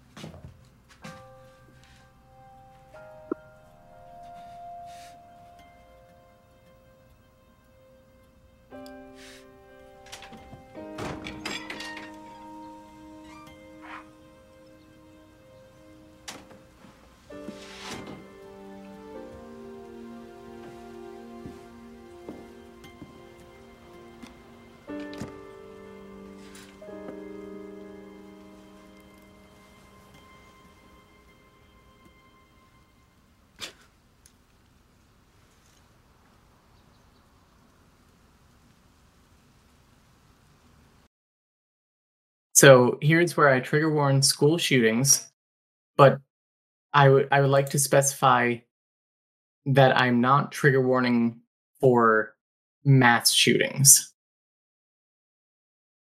because I feel there is a significant difference. You okay, Roma? Yeah, it's the I understand this show is based in and produced in Canada, but you and I, as people who exist in the United States, I didn't even have to know. I saw a cabinet and I just already knew. I was like, don't, oh my God. And then, of course, I realized, I'm like, oh no, it's a Canadian show. Is this not insinuating a shooting? Is this insinuating like unaliving the self? And so I was like, oh no, am I misunderstanding the media based on my experience of where I live? And then I went, no, here's the I thing, understood though. correctly. You were thinking exactly along the lines that I think that you were supposed to be thinking. This is 2004, so this is like 5 years post Columbine, and I believe pre Virginia Tech. This isn't like, this is before the huge boom of school shootings. So remember what I said before about history and DEGRASSI rhyming? we're going to talk about another sad outcast boy with glasses, Claude Tanner. So Claude dated Caitlin Ryan for a little while during a time where she and Joey weren't together. And after he and Caitlin broke up, he went into a really deep depression. Yeah. And we go back to a clip. I like the look. The drip is out of quote control I'm seeing for is Claude. very deep and very intense. What is it? Is it juicy fruit? The taste and the flavor out of control or whatever? What has this place ever done for me? You're gonna get in trouble. Oh, the drip. No, I won't. Lord.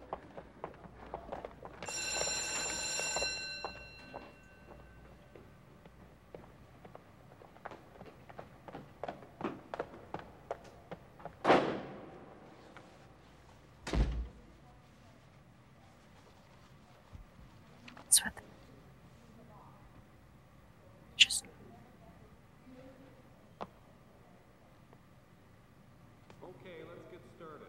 Did everyone finish reading Macbeth? Good. Now today I'd like to discuss Macbeth's character and contrast him with Banquo. Let's start off by describing Macbeth. If you remember from last time, I mentioned that Macbeth is the tragic hero. Now what do you think his fatal flaw would be?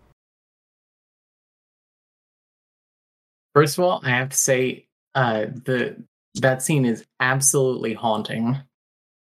The clicking of his shoes on the tile is a lot. And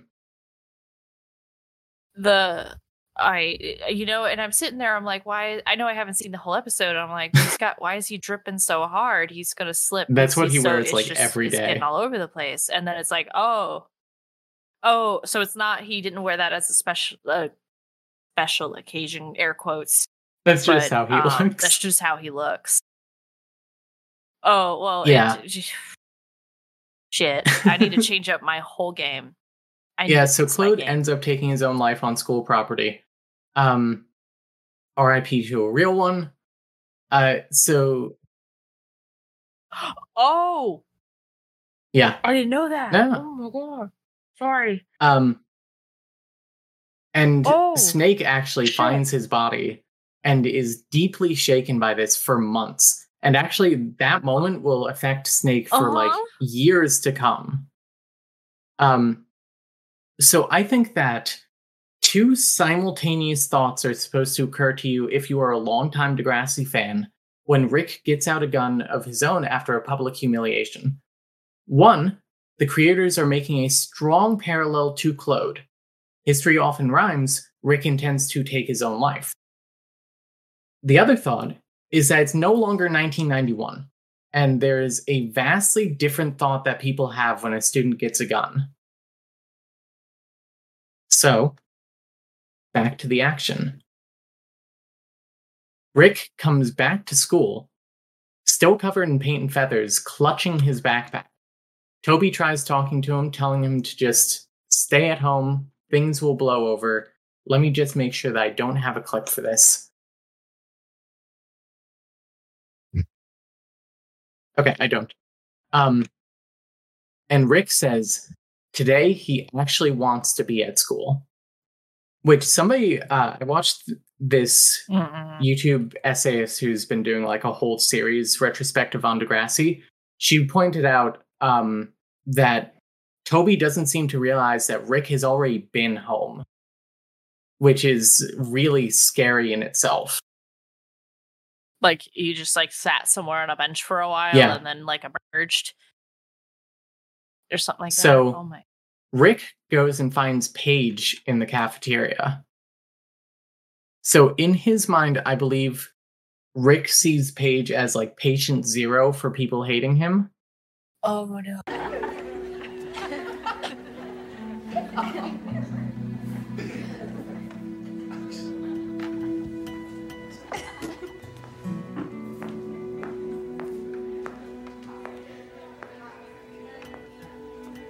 Look, I know we're not exactly best friends.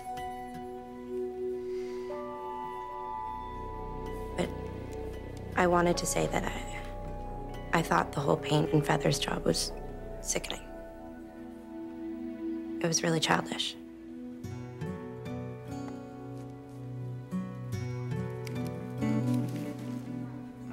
I'm sorry for hurting Terry.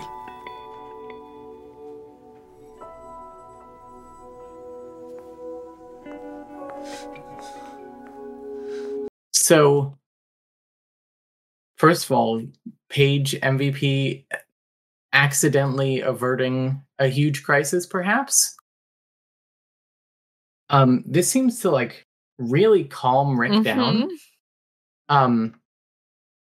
Because to take notes from that YouTuber I mentioned before again, I think that in that moment he realizes, like, the last time he let his anger get the better of him, like, it basically caused all of this by putting Terry into a coma, right? And this seems to like ground him and calm him down. He goes to his locker and he puts his backpack in it. And then he goes into the bathroom to clean himself up. And then Jay and Spinner come into the bathroom laughing about the prank. Hey, Jay, listen. Raditch knows, man.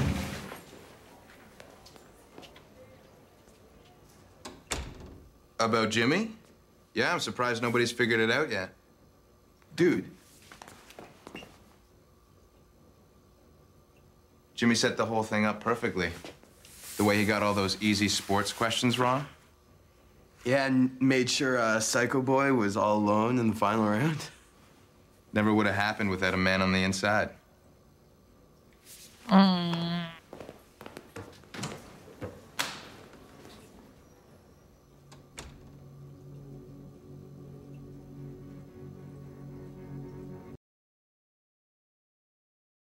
So, part of the reason that Spinner goes along with that is between Rick leaving and coming back, Jimmy and Spinner had a fight about what happened to Rick.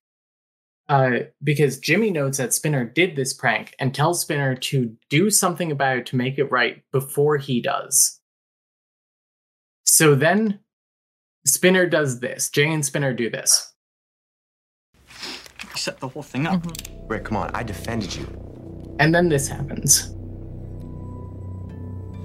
Is that real? Wait. Oh. You pretended to be my friend. You made me do this.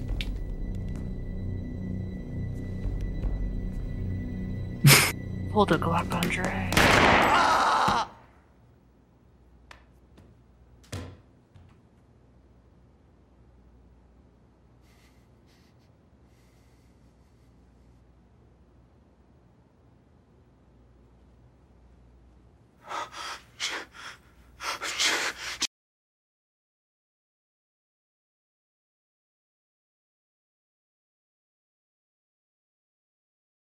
So, yeah, Jimmy has been shot.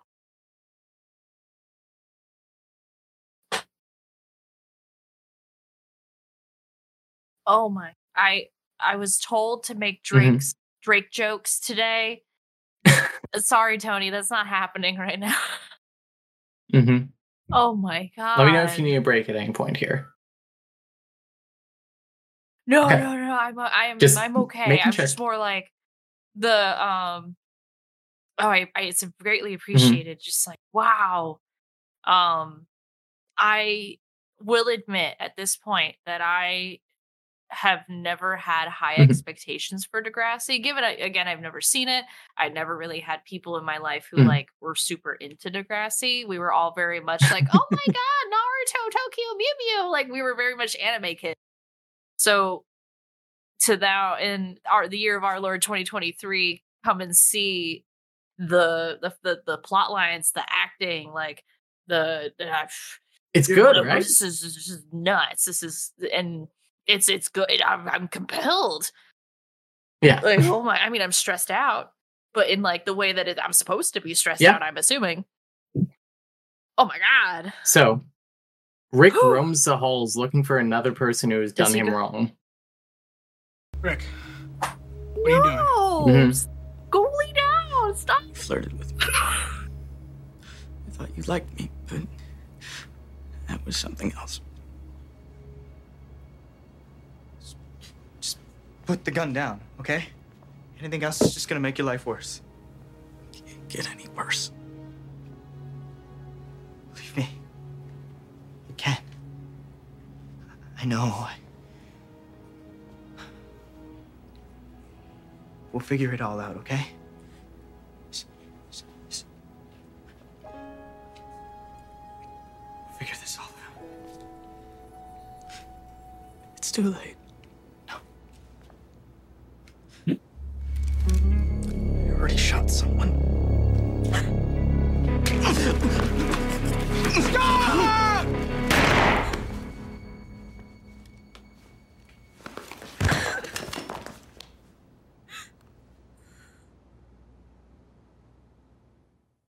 Wait, okay. Was that an added additional 2? Oh no! Please don't do it. Oh my god. Ah. So, what were you about to say? Was it added an additional to what? DEGRASSI black hole. And then So, Jimmy's in the It's hospital. another one. He is alive. But he is unable to walk. Okay. And he actually spends the rest of his time on the show in a wheelchair. Oh. Yeah. Drake's rap friends actually made fun of him for playing a character in a wheelchair. And he talked about that with one of the producers, and the producer was like, tell him you're in a wheelchair because you got shot. That's pretty hardcore. Exactly. She got shot and lived, yeah. Wait a minute. So, hold on. Yes, Jimmy is Drake. So Jimmy is Drake, right? So what? Wait a minute. So I don't know why does they it made look this like memorial. Jimmy's dead? It's really it does really look like he's dead. Also, you can't see it, but at the bottom it says why with 2 question marks, which always makes me laugh.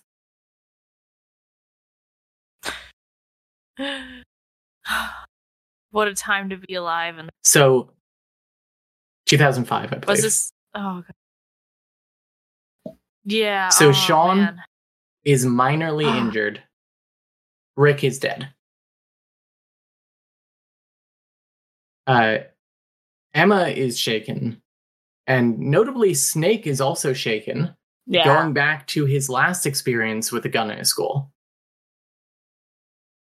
I forgot. He's been here for the entire continuity. Yeah. Oh my man. They all need therapy. I got a good therapist. I have a phone number for them. So, oh my goodness. Spinner is racked with guilt about pointing Rick towards Jimmy, despite not knowing that he had a gun. He eventually breaks down and tells both Jimmy and the new principal, and is promptly expelled, and his entire friend group stops talking to him. Wait, can you run that by Yeah, me his one entire more friend time? group Did I stops hear that talking to him. correctly? He gets expelled after he confesses to, like, being involved in the prank and pointing Rick towards Jimmy. Mm-hmm. Hey, yo. I mean, like, hey, yo. There's so much. Yeah. So much is And, yeah. so worried about my children. That gif of the woman with the puppies, and it's like, I can't help them. And let's talk about nuance real quick. And the narrative of the bullied school shooter. So, I know what people are probably thinking, did DEGRASSI really just do the school shooter was so bullied, ooh? Yes and no. So, like, yeah, Rick was bullied, but let's remember that he was bullied for putting his girlfriend into a coma. Additionally, it kind of ties into the fact that we already know that Rick has violent tendencies when he gets angry. It's not perfect, but there is live nuance to it. Yeah. And from the sounds of it, this was not like, overnight either. This has been a buildup of sorts over time. Would you say, in your experience of watching this, I'm assuming in real time, Did it feel romanticized at all? No. This episode is terrifying, to be honest. Yeah, okay. It's only gotten more terrifying with time, but it's a lot. Oof. So the aftermath here is that Sean actually goes home.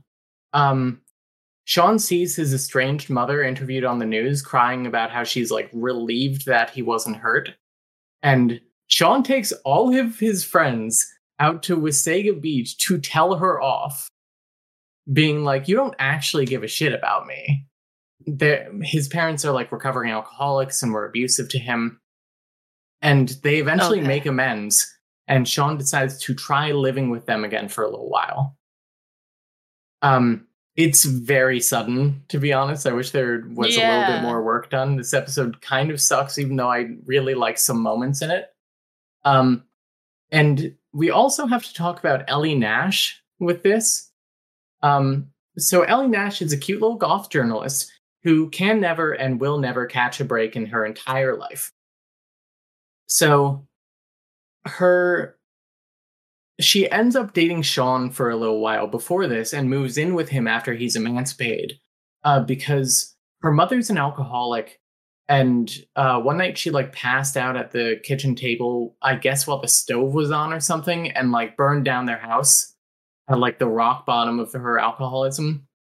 Also, her dad's in the army. He's in Afghanistan or something. And whatever we were doing in 2004 in Canada was, I guess, helping. And so after this, so Sean just leaves and leaves Ellie too. So Ellie is just in this apartment by herself, and she has no way to pay rent, really. Eventually she gets some rent money by like gambling and I think hustling with Alex. By the way, Alex faces no consequences ever for her part in the prank. It's never even mentioned again. Alex was the one that like partially reconciled, right? No. She has no reconciliation with Rick or any of the group. Nobody ever seems to know or hear about this apart from Spinner and Jay. She was the student council person who like had access to above the stage and set up the paint and feathers. That has to be a plot hole. Like that. It basically is a plot hole. I think that it got John Cena. Yeah, I think that the writers are just kind of hoping we forget about it. Which, after a certain point, I'm willing to forget about it. Because they change her character so much after this, in a sense.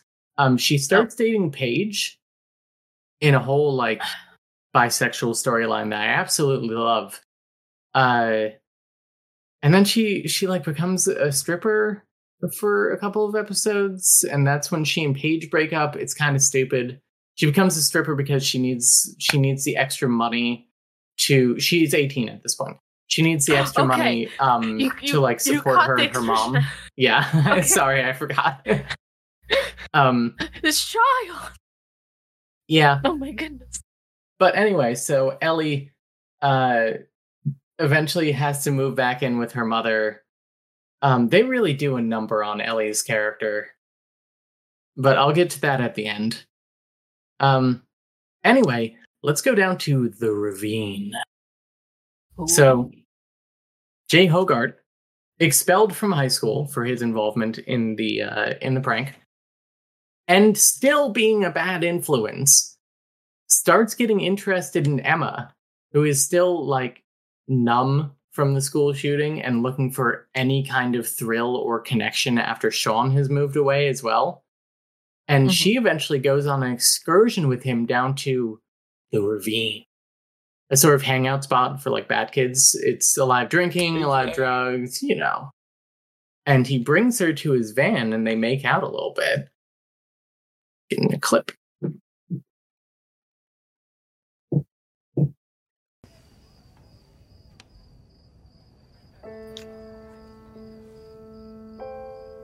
It's for hooking up. What? You know what blowjobs are, don't you?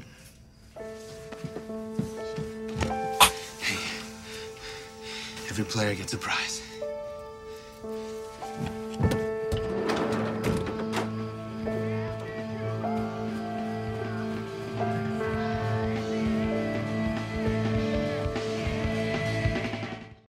So yeah, I'm glad she got out of there. yeah, believe it or not, that is the first time that word was said on Canadian television. 2 for 2. Two Let's for go. two. Go DEGRASSI. Blowjob. Get fuck and blowjob. Fuck. Suck and fuck. They did it. They succeeded. Yeah, so let's talk about the sex bracelets.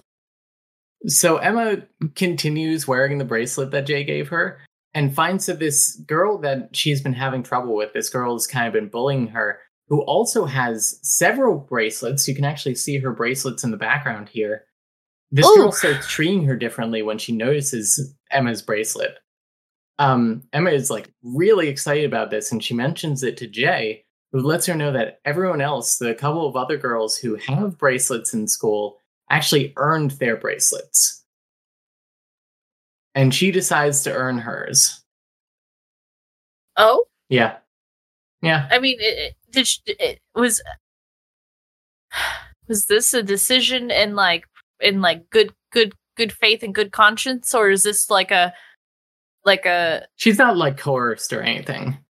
Okay. Jay is like, like everyone else actually earned yours, you got yours for free. And she like comes back and she's like, I actually want to earn mine. Okay. Which kind of, she's cool girl with boss. Get your bracelet. Mm-hmm.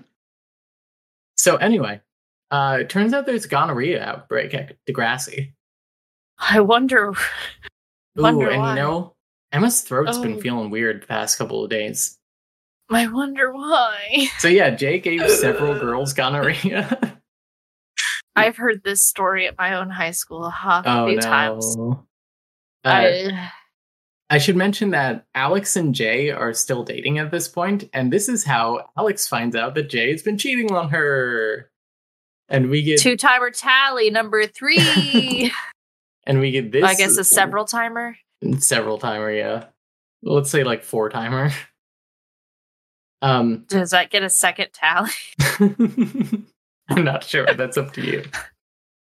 Yeah. So we get this amazing scene. Lexi, it was nothing. Come on. Lexi is late for her scene. You want to scene, JT? Hey, best friend Amy, let's give JT a scene. Oh! Tell me about the ravine, Amy. About how you went down on my boyfriend, Amy. And the bracelets you got for it? I didn't sleep with him. By whose definition? Just come outside, Alex. Don't touch me. Don't talk to me. I'll deck your smug face, too. You should have decked him first. Yeah. I also gotta say, in doing this, making these clips, I realized how many DEGRASSI scenes end with characters being like, just kind of like dramatically staring off into the distance.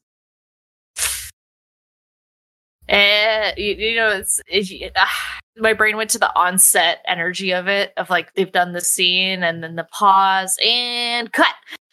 Yeah, exactly. Goodness. So Emma eventually confesses to her parents how numb she's felt after the shooting. And she also says that she probably needs to get tested. And oh boy, if you could see the look on Snake's face. Wait, I can show you. Oh boy. I just need to go to the health unit tomorrow. There's something going around the school right now, but it's a very specific group. And Em, if you're worried, there's a good chance you don't have to be. I have to be. Emma. Yeah, so Snake, not pleased. That's he's. I don't know what happens after this moment ends, but he's handling it. It's like the end of the well episode. Enough. Okay, seems like he's handling it fine enough. Yeah, this face really For this gets situation? me though. Like, It was, Yeah.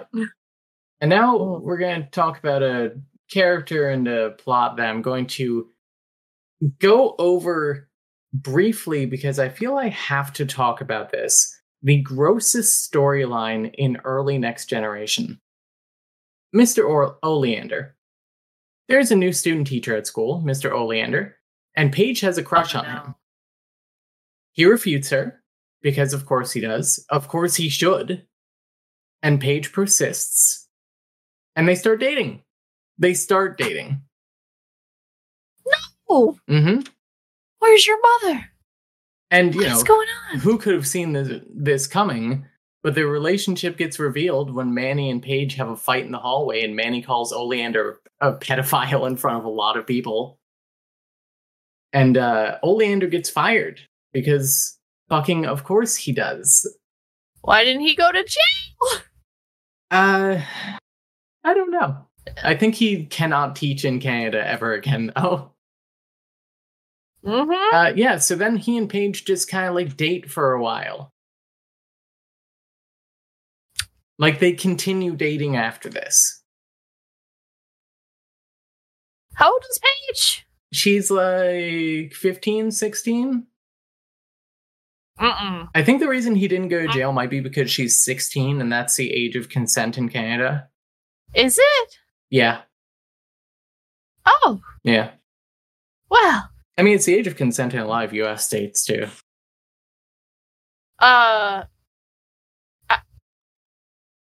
Listen, I know I'm not advocating for this at all. I think it's gross as hell.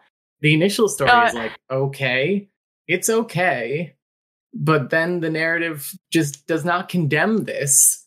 They're treated like any other relationship. It's nuts. Why would you do this? I'm story time really fast. Mm-hmm. When I was about 16 years old, I was dating like a 20-year-old, which should not have been the case. I was definitely not mentally ready enough to be dating a 20-year-old, but that it did lead to an argument between me and my dad, and I went through and I'm like going through local laws to be like, I'm legally allowed to do this, Dad. And my dad was a person of law. He wasn't a police officer, but he was in that like department of a job. I don't remember the career field. And then he had something to refute that, but I don't remember what it was. Or if he just used his dad powers to be like, overruled. But so that's why I'm sitting here. I'm like, I don't think you could do that. I will say that Oleander is supposed to be like 22 or 23. He's a student teacher. That was the part I missed. Student teacher. In my brain, I'm like, the man's 40. Yeah, no. I mean, he kind of looks like he's 35, but he's supposed to be in his early 20s. Yeah, okay. Yeah, so I just felt I had to bring that plot up because I feel I would be doing everyone a disservice if I didn't talk about this incredibly gross plot. And the gross way it's handled. So let's get into our final plot of the night. Thank you for letting me go for so long. I'm here for it. So let's talk about Liberty Van Zandt. Liberty is a straight A student. She's an all-star. She has had a long-time crush on JT, like since season 1. She's initially like very socially awkward, but she eventually finds her footing. And Liberty and JT are my OTP. Look at no one will ever beat them. They're so cute. They're really great. I love them together. They mesh really well. And towards the end of season 4, they actually start dating. Yeah. Yay! And over the summer between seasons 4 and 5, they apparently had sex a lot. Hey, yo! Yeah. I guess as long as they're happy. Yeah, penis pump, who needs it? Who needs it? JT brags about this to Toby, and Liberty does not appreciate it. Is that the third time that's happened? Something like that. I have too many I'm keeping track of way too many things going on amongst these people. And so over the last month, Liberty has kind of like been icing him out altogether. And so they talk about it on their drive to school one day. Okay.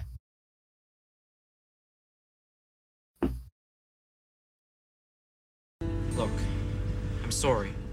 I love when people say shouldn't have made sorry those on jokes DEGRASSI. Sorry. I'm so sorry. I'm sorry, I shouldn't have made those jokes. It was stupid.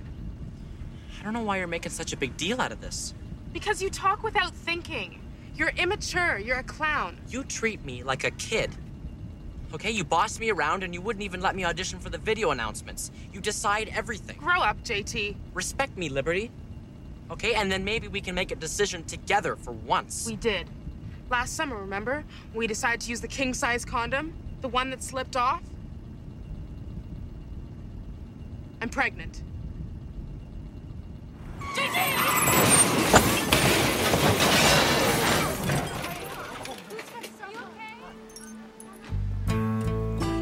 Oh my god!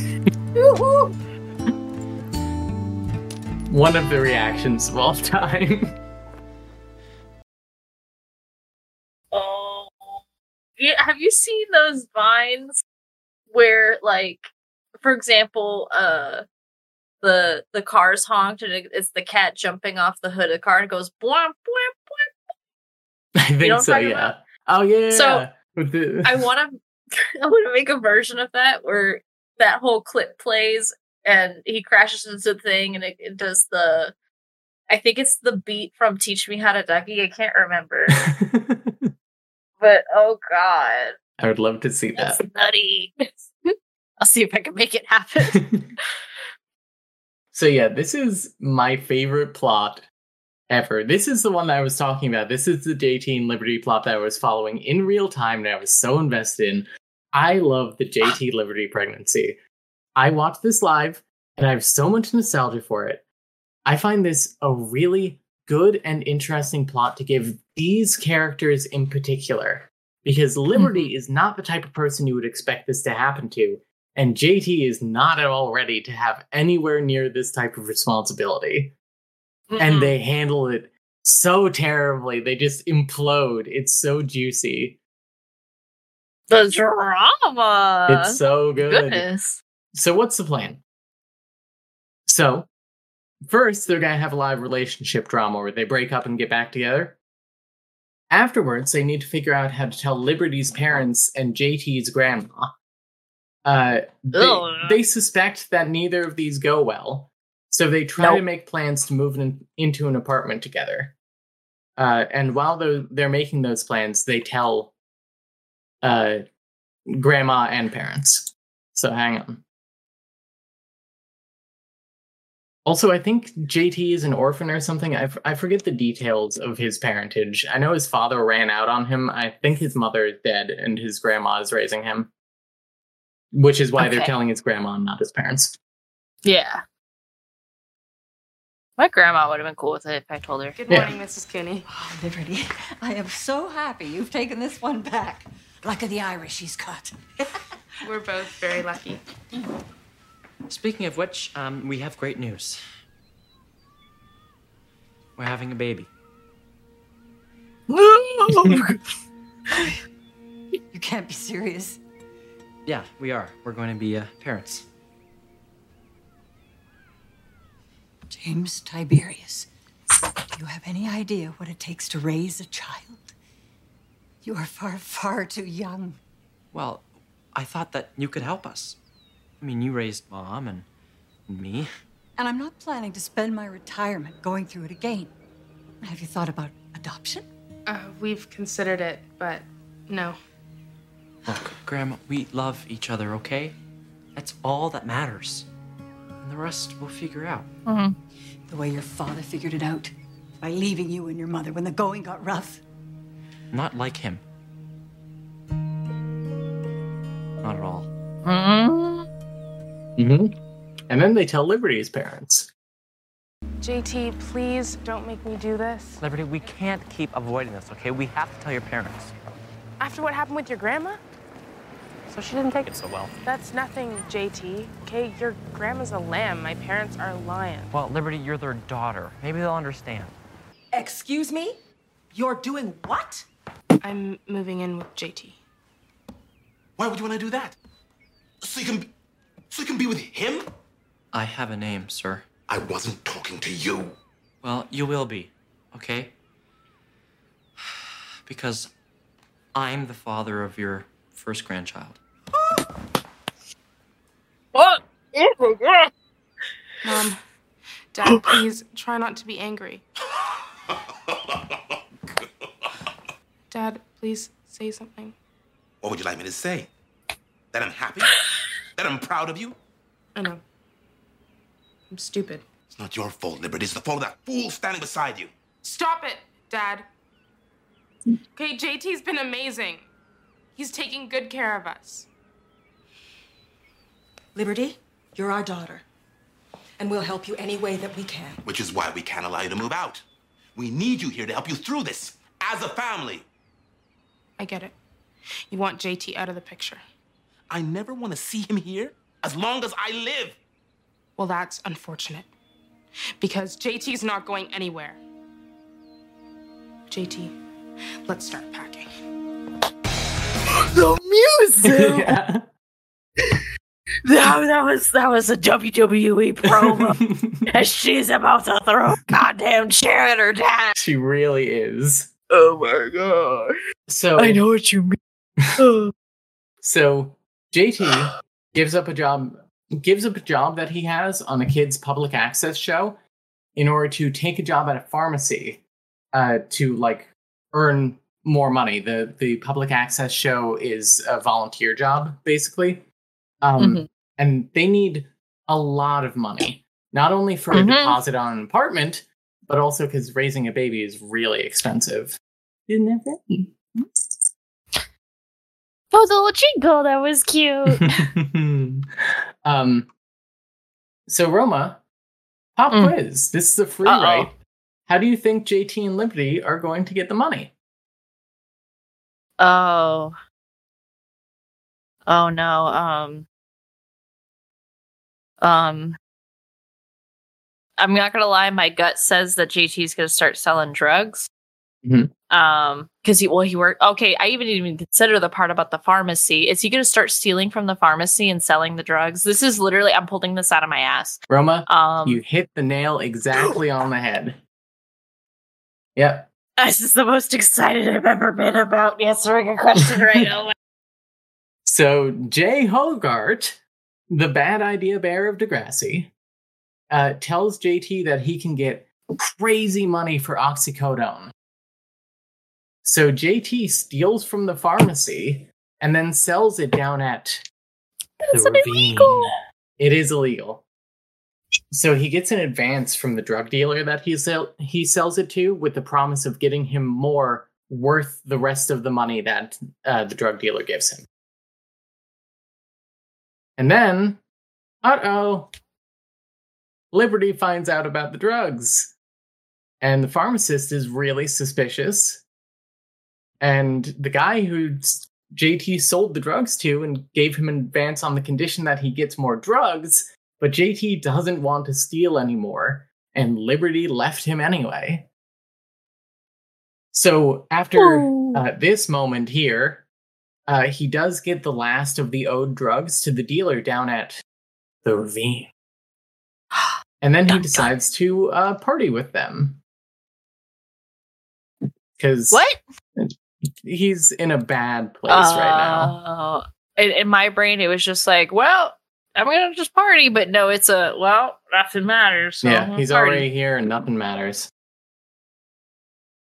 I just asked the girl who's carrying my kid. Uh-oh. Bun in the oven. Yeah. And thanks to these, I'm dead to her. Come on, man. It'll be okay. It's okay. I lost my girl. I lost my best friend. I lost my job and my family. I know I'm probably going to jail. Hey, bummer times. At least there's a party. Sunglasses. Yeah.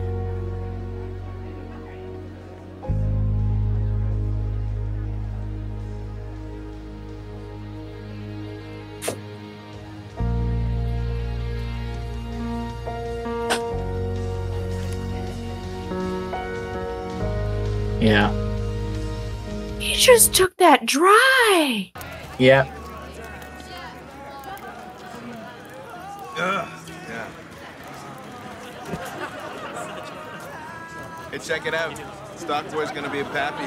Hey, congrats, stud. Hey, this one's on me. He's not. No.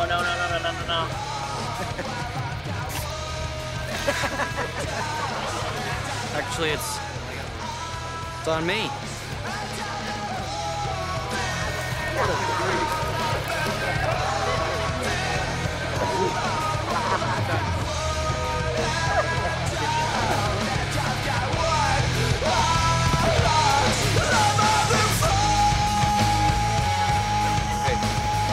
Hey, buddy. Hey. Somebody get the car. Somebody get the car.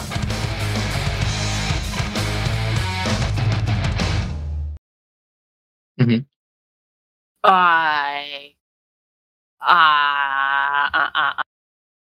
No, that stressed me out. Yeah.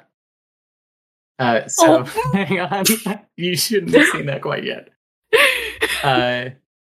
So I know what you're thinking. Did he fucking live? He did. JT goes to the hospital and will be fine. Liberty's dad, who is a lawyer, explained the whole situation to the pharmacist, and they're going to work something out. The pharmacy isn't going to press charges. Great. Liberty is going to put the baby up for adoption. Okay. JT, did you try to kill yourself? What were you thinking? Leaving me alone with all this? I'm sorry. Sorry, too. Liberty, I screwed up, okay? Don't take it out on the baby.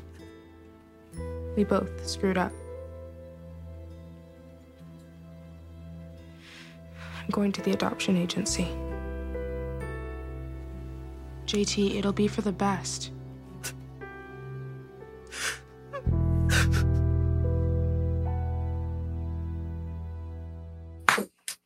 Yep.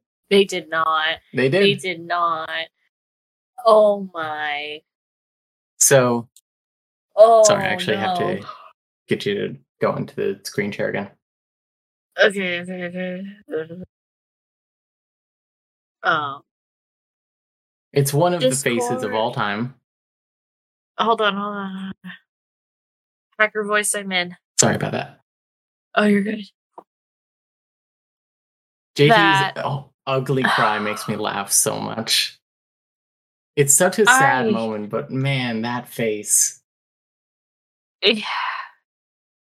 I remember the first time I heard of an ugly cry. Mm-hmm. I was in middle school, and there was my best friend at the time. Her and her three brothers they grew up in foster care together. Mm-hmm. Until she's the eldest. So when she was in middle school and they were in elementary school, they were adopted by distant relatives. And that distant relative was a hard, she was a very kind and generous, Mormon woman, but she had an iron fist. Mm-hmm. And I remember one day, one of the boys was crying over something minute, you know what I mean? Kid, it's very real for the kid, but it was just really small thing. And she's just like, you need to stop that. You're not even cute when you cry. You've got the ugliest cry I've ever seen. And I was like, you said that to a child. That's fucked up. And it's and then gestures to his older sister. And it's just she could cry and she could plop her ass in a movie. She was the most beautiful cry you've ever seen. But her little brother did not get any of that in genetics. Damn. Did not. It's damn. Ice cold. Yeah, I was not ready for that. I was oh. Shit. So yeah. But yeah, no. I bet you're wondering now what happens with Liberty at this point. Yeah, I'm curious. What's so Liberty basically has the baby off screen in the B plot of an episode. Oh no. Yeah. Annoyingly, Liberty is kind of a side character in her own pregnancy. It's really frustrating, and it goes right in the pile of black women who DEGRASSI does dirty. Yeah. Along with Hazel, who I didn't mention in this I only vaguely alluded to in this presentation because she gets one storyline over 5 seasons, really, or at least one solo story.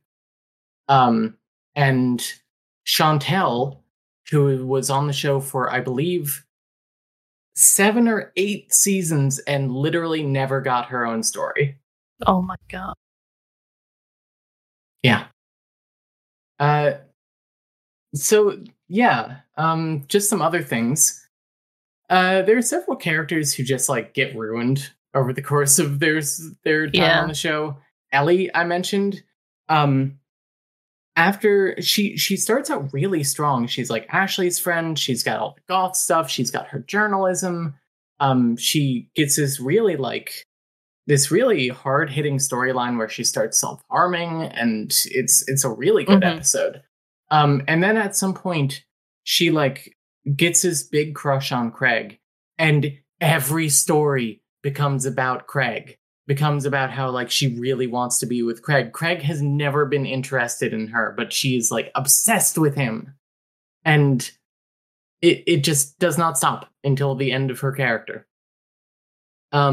Marco, who I sadly didn't really mention in this presentation, even though I love his character, he was canonically out as gay in the 2nd or 3rd season, in like 2003 or 4, and which is astonishing, especially for like a teen show around this era. Eventually he just starts like cleaning up everyone else's drama. He just kind of fades into the background. He has a couple of interesting storylines. He has like a gambling addiction at one point. There's also Peter, who I didn't mention here. He sucks initially, and then he gets a lot better, and he eventually emancipates himself, and then immediately after he like does meth at a party one time accidentally and is like addicted to meth now. And it's so much. And his girlfriend sort of leaves him over it because she gets this opportunity to go model in Paris, aka she went to go play Elena on the Vampire Diaries. Oh, I'm sorry, my cat is playing with his stuff. He's loud. I haven't seen Vampire Diaries either, but I have passively watched a whole video about the Oh yes, Jay Nicholson. Yes. I have seen that video. But I don't remember which one Elena is.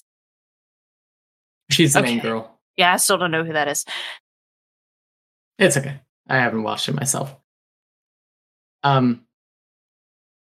So some final thoughts. There was going to be a continuation on HBO.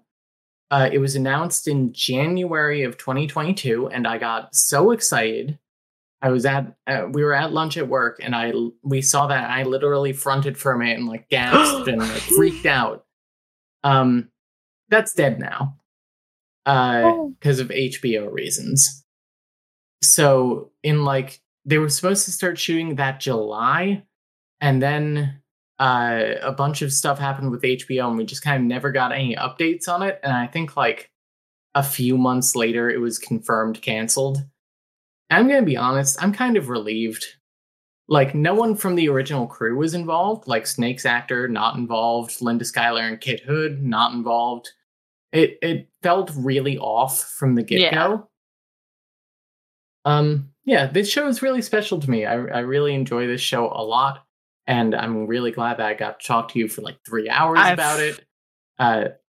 Thank you for making this beautiful PowerPoint and sharing with me this piece of media that I probably never would have given the time of day. Not in the sense that I like refused to, but I just never like sat down and gave it a chance. And now I'm absolutely obsessed. These children stress me out. Let me tell you something. What's up? So previously, the show was available completely for free, the entire thing on YouTube officially. And then HBO bought the rights and then proceeded to not use them, but I think they're still on HBO Max and they're not available on YouTube in America anymore. But if you were to, say, get a VPN and put your location as like Canada or Germany or like anywhere but the US, you can still go and watch every season for free. Oh. On the official Degrassi YouTube. Oh. Wow. Mm-hmm. It's really, it's such a good series. There are a lot more things that, you know, are a lot more serious that I didn't cover. Paige gets an incredibly serious storyline at the beginning of season 2 that I don't even want to talk about because it's very distressing to me. And the series is just good. I like the characters. I like the writing. In like season 10, I think they get a trans character. Ooh. This was in like 2010, 2011, which is like really early for like a mainstream show, basically, to be talking about trans issues. The character was played by a cis actress. He's a trans man, which, you know, not cool these days, but I think that there was something to it at the time, especially because they didn't initially introduce him as trans. And Next Class gets a non-binary character. Ayo. Also, I do have to tell the one annoying thing about Adam, the trans character. He is killed in a texting and driving incident at the end of his time in the series. And I think it was like at the end of his senior year, basically. And I think it's because they didn't want to have to write around the fact that Adam definitely would have wanted to start taking testosterone as soon as he was like able to. And, you know, they're not going to have this cis actress start taking hormones for this acting gig, as rad as that would theoretically be, I guess. Yeah. And so they just killed him, I guess, which is not cool. Yeah. Man. But the other gay characters are fantastic. That's good. Because I think a lot of what we talked about up to this point had little to no queer representation, except for the one that you mentioned that wasn't mentioned in the PowerPoint. But so it's kind of I find it very I don't know what the word I'm looking for is, but I think it's very neat that they address it more and more in the later parts of the series. Yeah, really in the early parts of the series too. Marco is like confirmed as gay in season 2 or 3. And he starts dating somebody the season after that. Before Ellie was obsessed with Craig, by the way, she was obsessed with Marco and really like wanted to date him before she found out he was gay. Yeah, so that's another point for Ellie. The queer rep on this show is great. I think that the writing is pretty strong throughout. And I think even if like you decide to not watch the first 5 seasons that I've talked about here, even beyond that is like there's really good stuff. Oh my goodness. And so you said all of it's available on Canadian YouTube? Including the newer stuff, or is that like Netflix only? Not Next Gen, that's Netflix, or not Next Class, that's Netflix only. But you can watch Degrassi Junior High, Degrassi High, and Degrassi Next Generation all on YouTube. Heck yeah. That's like 19 seasons of television. Also, seasons 10 through 14 go to a soap opera format where they were showing an episode every day. So instead of having like 20-ish episodes a season, they had like 40-ish episodes a season. Yeah. So there's a lot of Degrassi if you want to watch it. There's plenty of bread for you, Birdie. Do you like the bread? Any questions? No, hold on. Mhm. I guess it's not a question, but it's a recap. So we have the DeGrassi black hole. We have Jay as an Eminem poster because he's a bad boy. The 2-timer tally. Oh, that's Sean. Yeah. Sean. We have the 2-timer tally at 3. The 2 craziest words were fuck and blowjob. And 3 people bragged about having sex with somebody, and that person was not okay with it. Yeah. That's DeGrassi. That's So thank you for listening to my presentation. Thank you for your presentation. Oh my goodness. I'm so excited to offload my newfound information on Tony and very excited for Tony to watch this episode. I'm also very excited for everyone else to watch this episode when it releases. But I think because the conversation is so fresh in my mind, I'm like, this is what for you, baby. Oh my goodness. I don't even. You've probably mentioned it already, but could you refresh me on who's your favorite character in all of Degrassi? Ooh, in all of Degrassi? Yeah. Or if you have like a handful of favorites. Yeah, I have a handful of favorites. I think that Paige for sure. I think I didn't mention her, but Ali Bendari, she's a fantastic character. I ended up really liking Darcy, who I also didn't mention in this, but especially in season 7, she gets a really interesting story. Spinner. Spinner is around for like most of the series. He's up through like season 9 or 10 from season 1. And Holly J as well. JT to a degree. I mostly like JT, as the comic side character, and also in the pregnancy storyline. Yeah. Those are my favorites. Oh yeah, that pregnancy storyline was buck wild. It's so good. Yeah. Is there anything, like, any plot thing in any, like, okay, for say, like, I'm just gonna use this as an example, so the JT pregnancy plotline. Would there be anything in that you would want to change? And that you can change the plot line out for any plot line, but if there was like one thing you could change to make everything like perfect, I would make more of the JT and Liberty pregnancy storyline about Liberty, because I literally forgot to say Liberty right there. Oh my goodness. And the fact they just do her so dirty at the end. She gets a really nice kind of cap to this story where she puts the baby up for adoption, and she is supposed to have like sort of open visitation rights with the baby, but the family is actually moving across the country to British Columbia, or it might even be Washington.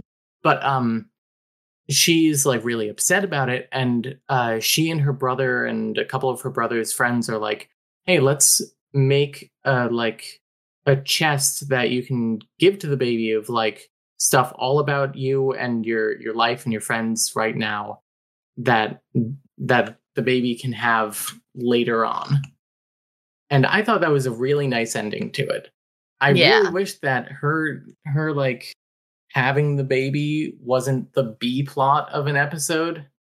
I thought that was stupid. Yeah. Though I do like that Toby is like, please don't have the baby in my grandma's car. Which is very funny. Please not in Bobby's car. I think if I were to change a singular thing about the school shooting plotline, I would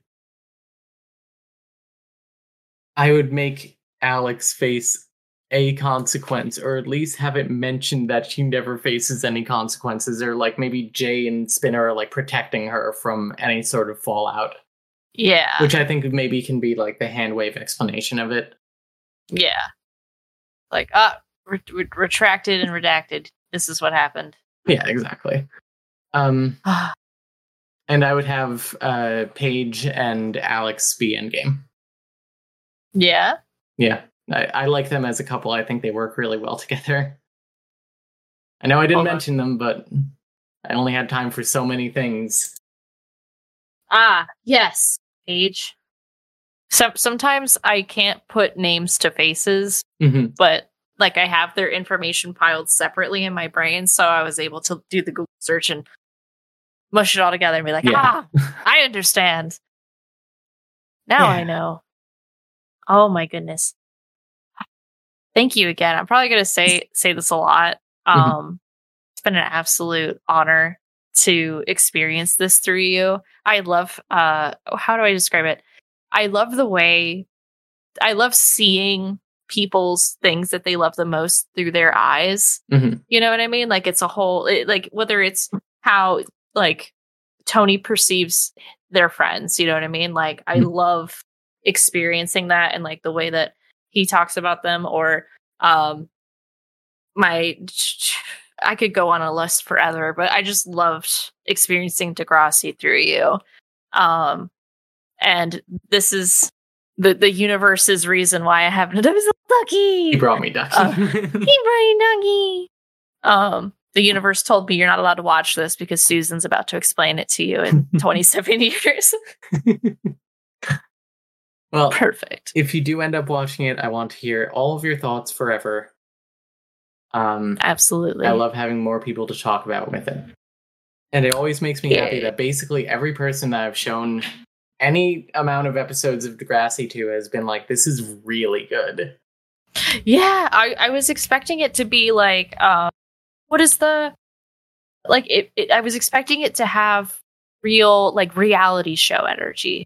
I was sincerely anticipating it to be reality show stuff. I was not anticipating it to be, like, such a well-produced, like, scripted, like, well-acted, storyline show versus like I thought it was just unnecessary high school drama for no reason kind of show.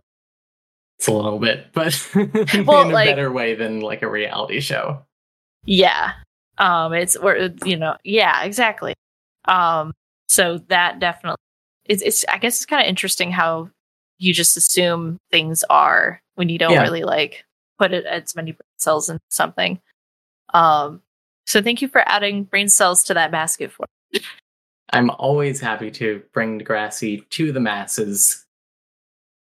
And yes, I am so sorry to anyone who has their lives ruined because they can only consume and talk about Degrassi from now on.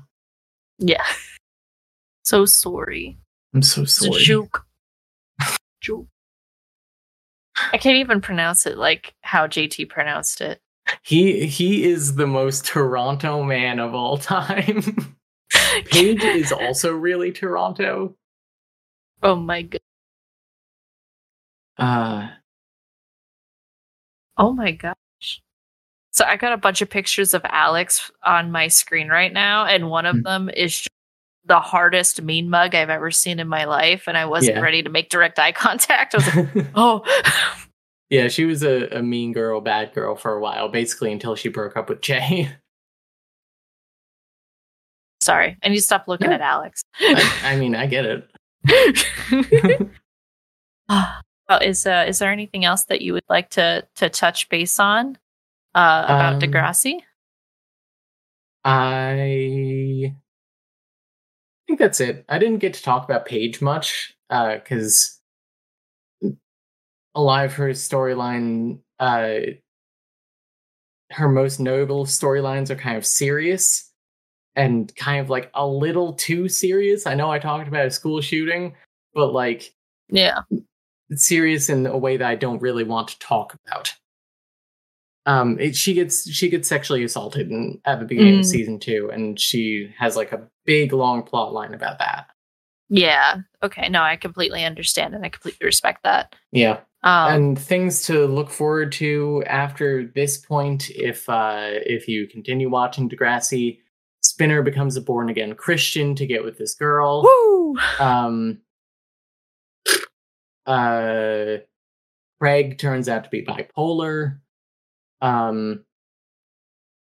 Kevin Smith shows up a few episodes because he's a big Degrassi fan. Kevin Smith? Yeah, director of Clerks, Dogma, Jay and Silent Bob, Who is Chasing that? Hold on. Amy. I can name more Kevin Smith movies. Hang on. This is my embarrassing moment. You know how like someone's like, "Hey, have you seen Star Wars? Do you like Star Wars?" And you're like, "No, I haven't seen Star Wars." And they go, "What?" Oh, okay, I know who this guy is.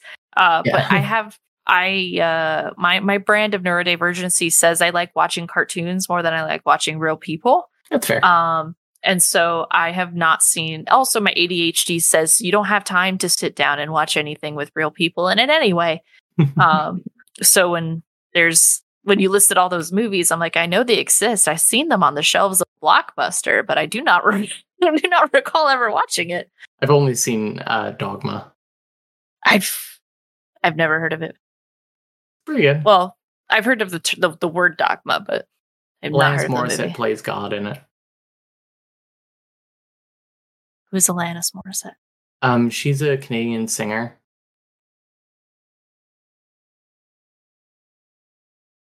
Do you know I You would Oughta love- Know? Or like One Hand in My Pocket? I got one hand in my pocket. Oh, Ironic?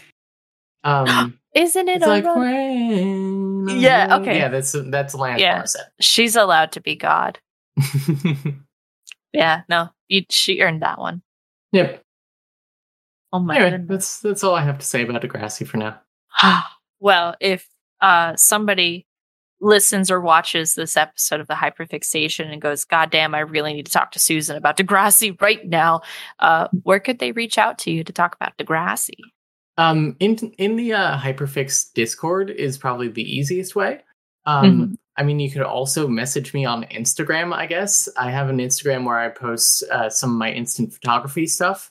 That's QZPop, QUSIEPOP on Instagram. You could also tweet me at We Are Alexandra, which is our general system Twitter. I don't have my own Twitter because I don't. Yeah. And I think you should all listen to my sister's show, the Three Little Words podcast, where they read and rank romance novels on steaminess, dreaminess, and meminess. I'm actually in an episode that's coming out. It'll be out for like a couple of weeks when this comes out. But we read a book that was pretty bad, and I talked about it. Hey, yo. I believe if I'm looking at my calendar correctly, hold on. This will come out on the 28th. Yeah, so it'll have been out for like 3 weeks at this point. So if you didn't know it happened, and we're telling you from the past. You need to go to that right now. Go listen to Kidnapping in Cameron Glen. Kidnapping? Yep, it's the sequel to Mountain Retreat Murder. A book that did not have a murder in it. Did this one have a kidnapping in it? Very much had a kidnapping. So maybe there was a murder. I don't know. What do you call it? Thank you again for sharing all the. Thanks for having me.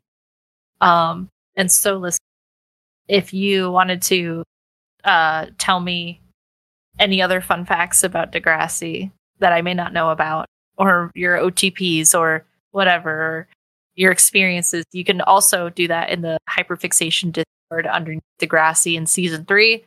If you need the link, I will give it to you. But it should be in the notes somewhere in the show notes. But you can also tweet at me at I appreciate your butt at the Twitter doc. That is IAPPRECI, the number ATUTT. That or the Hyperfixation Twitter, which is the Hyperfix Pod. They're on Tumblr, TikTok. We should figure out how to do TikTok. I don't even know where to begin. I'm already thinking about the thumbnail. And then I think this is where I'll plug in the other stuff with the patrons and such. Thank you to Offuscate at OFUSKATE for the intro and outro music. You can find them on Twitter, Instagram, and SoundCloud. And also, thank you to the Moonshot Network. You can find them at twitch.tv/Moonshot Network, twitter.com/Moonshot Pods, or you can support them on Patreon and all the podcasts in the network at patreon.com/Moonshot Network. Our patrons for this month who get a shout out on the podcast are Ver, Becky Scott Fairley, Ken, and Flo. Thank you so much for y'all's support and keep being awesome. Fuck, I love you guys. Be safe, everybody. Yeah. Don't die. Is there Watch like out for Rick. Watch out for Rick. Thank you. You read my mind. And Badoo. Chicken.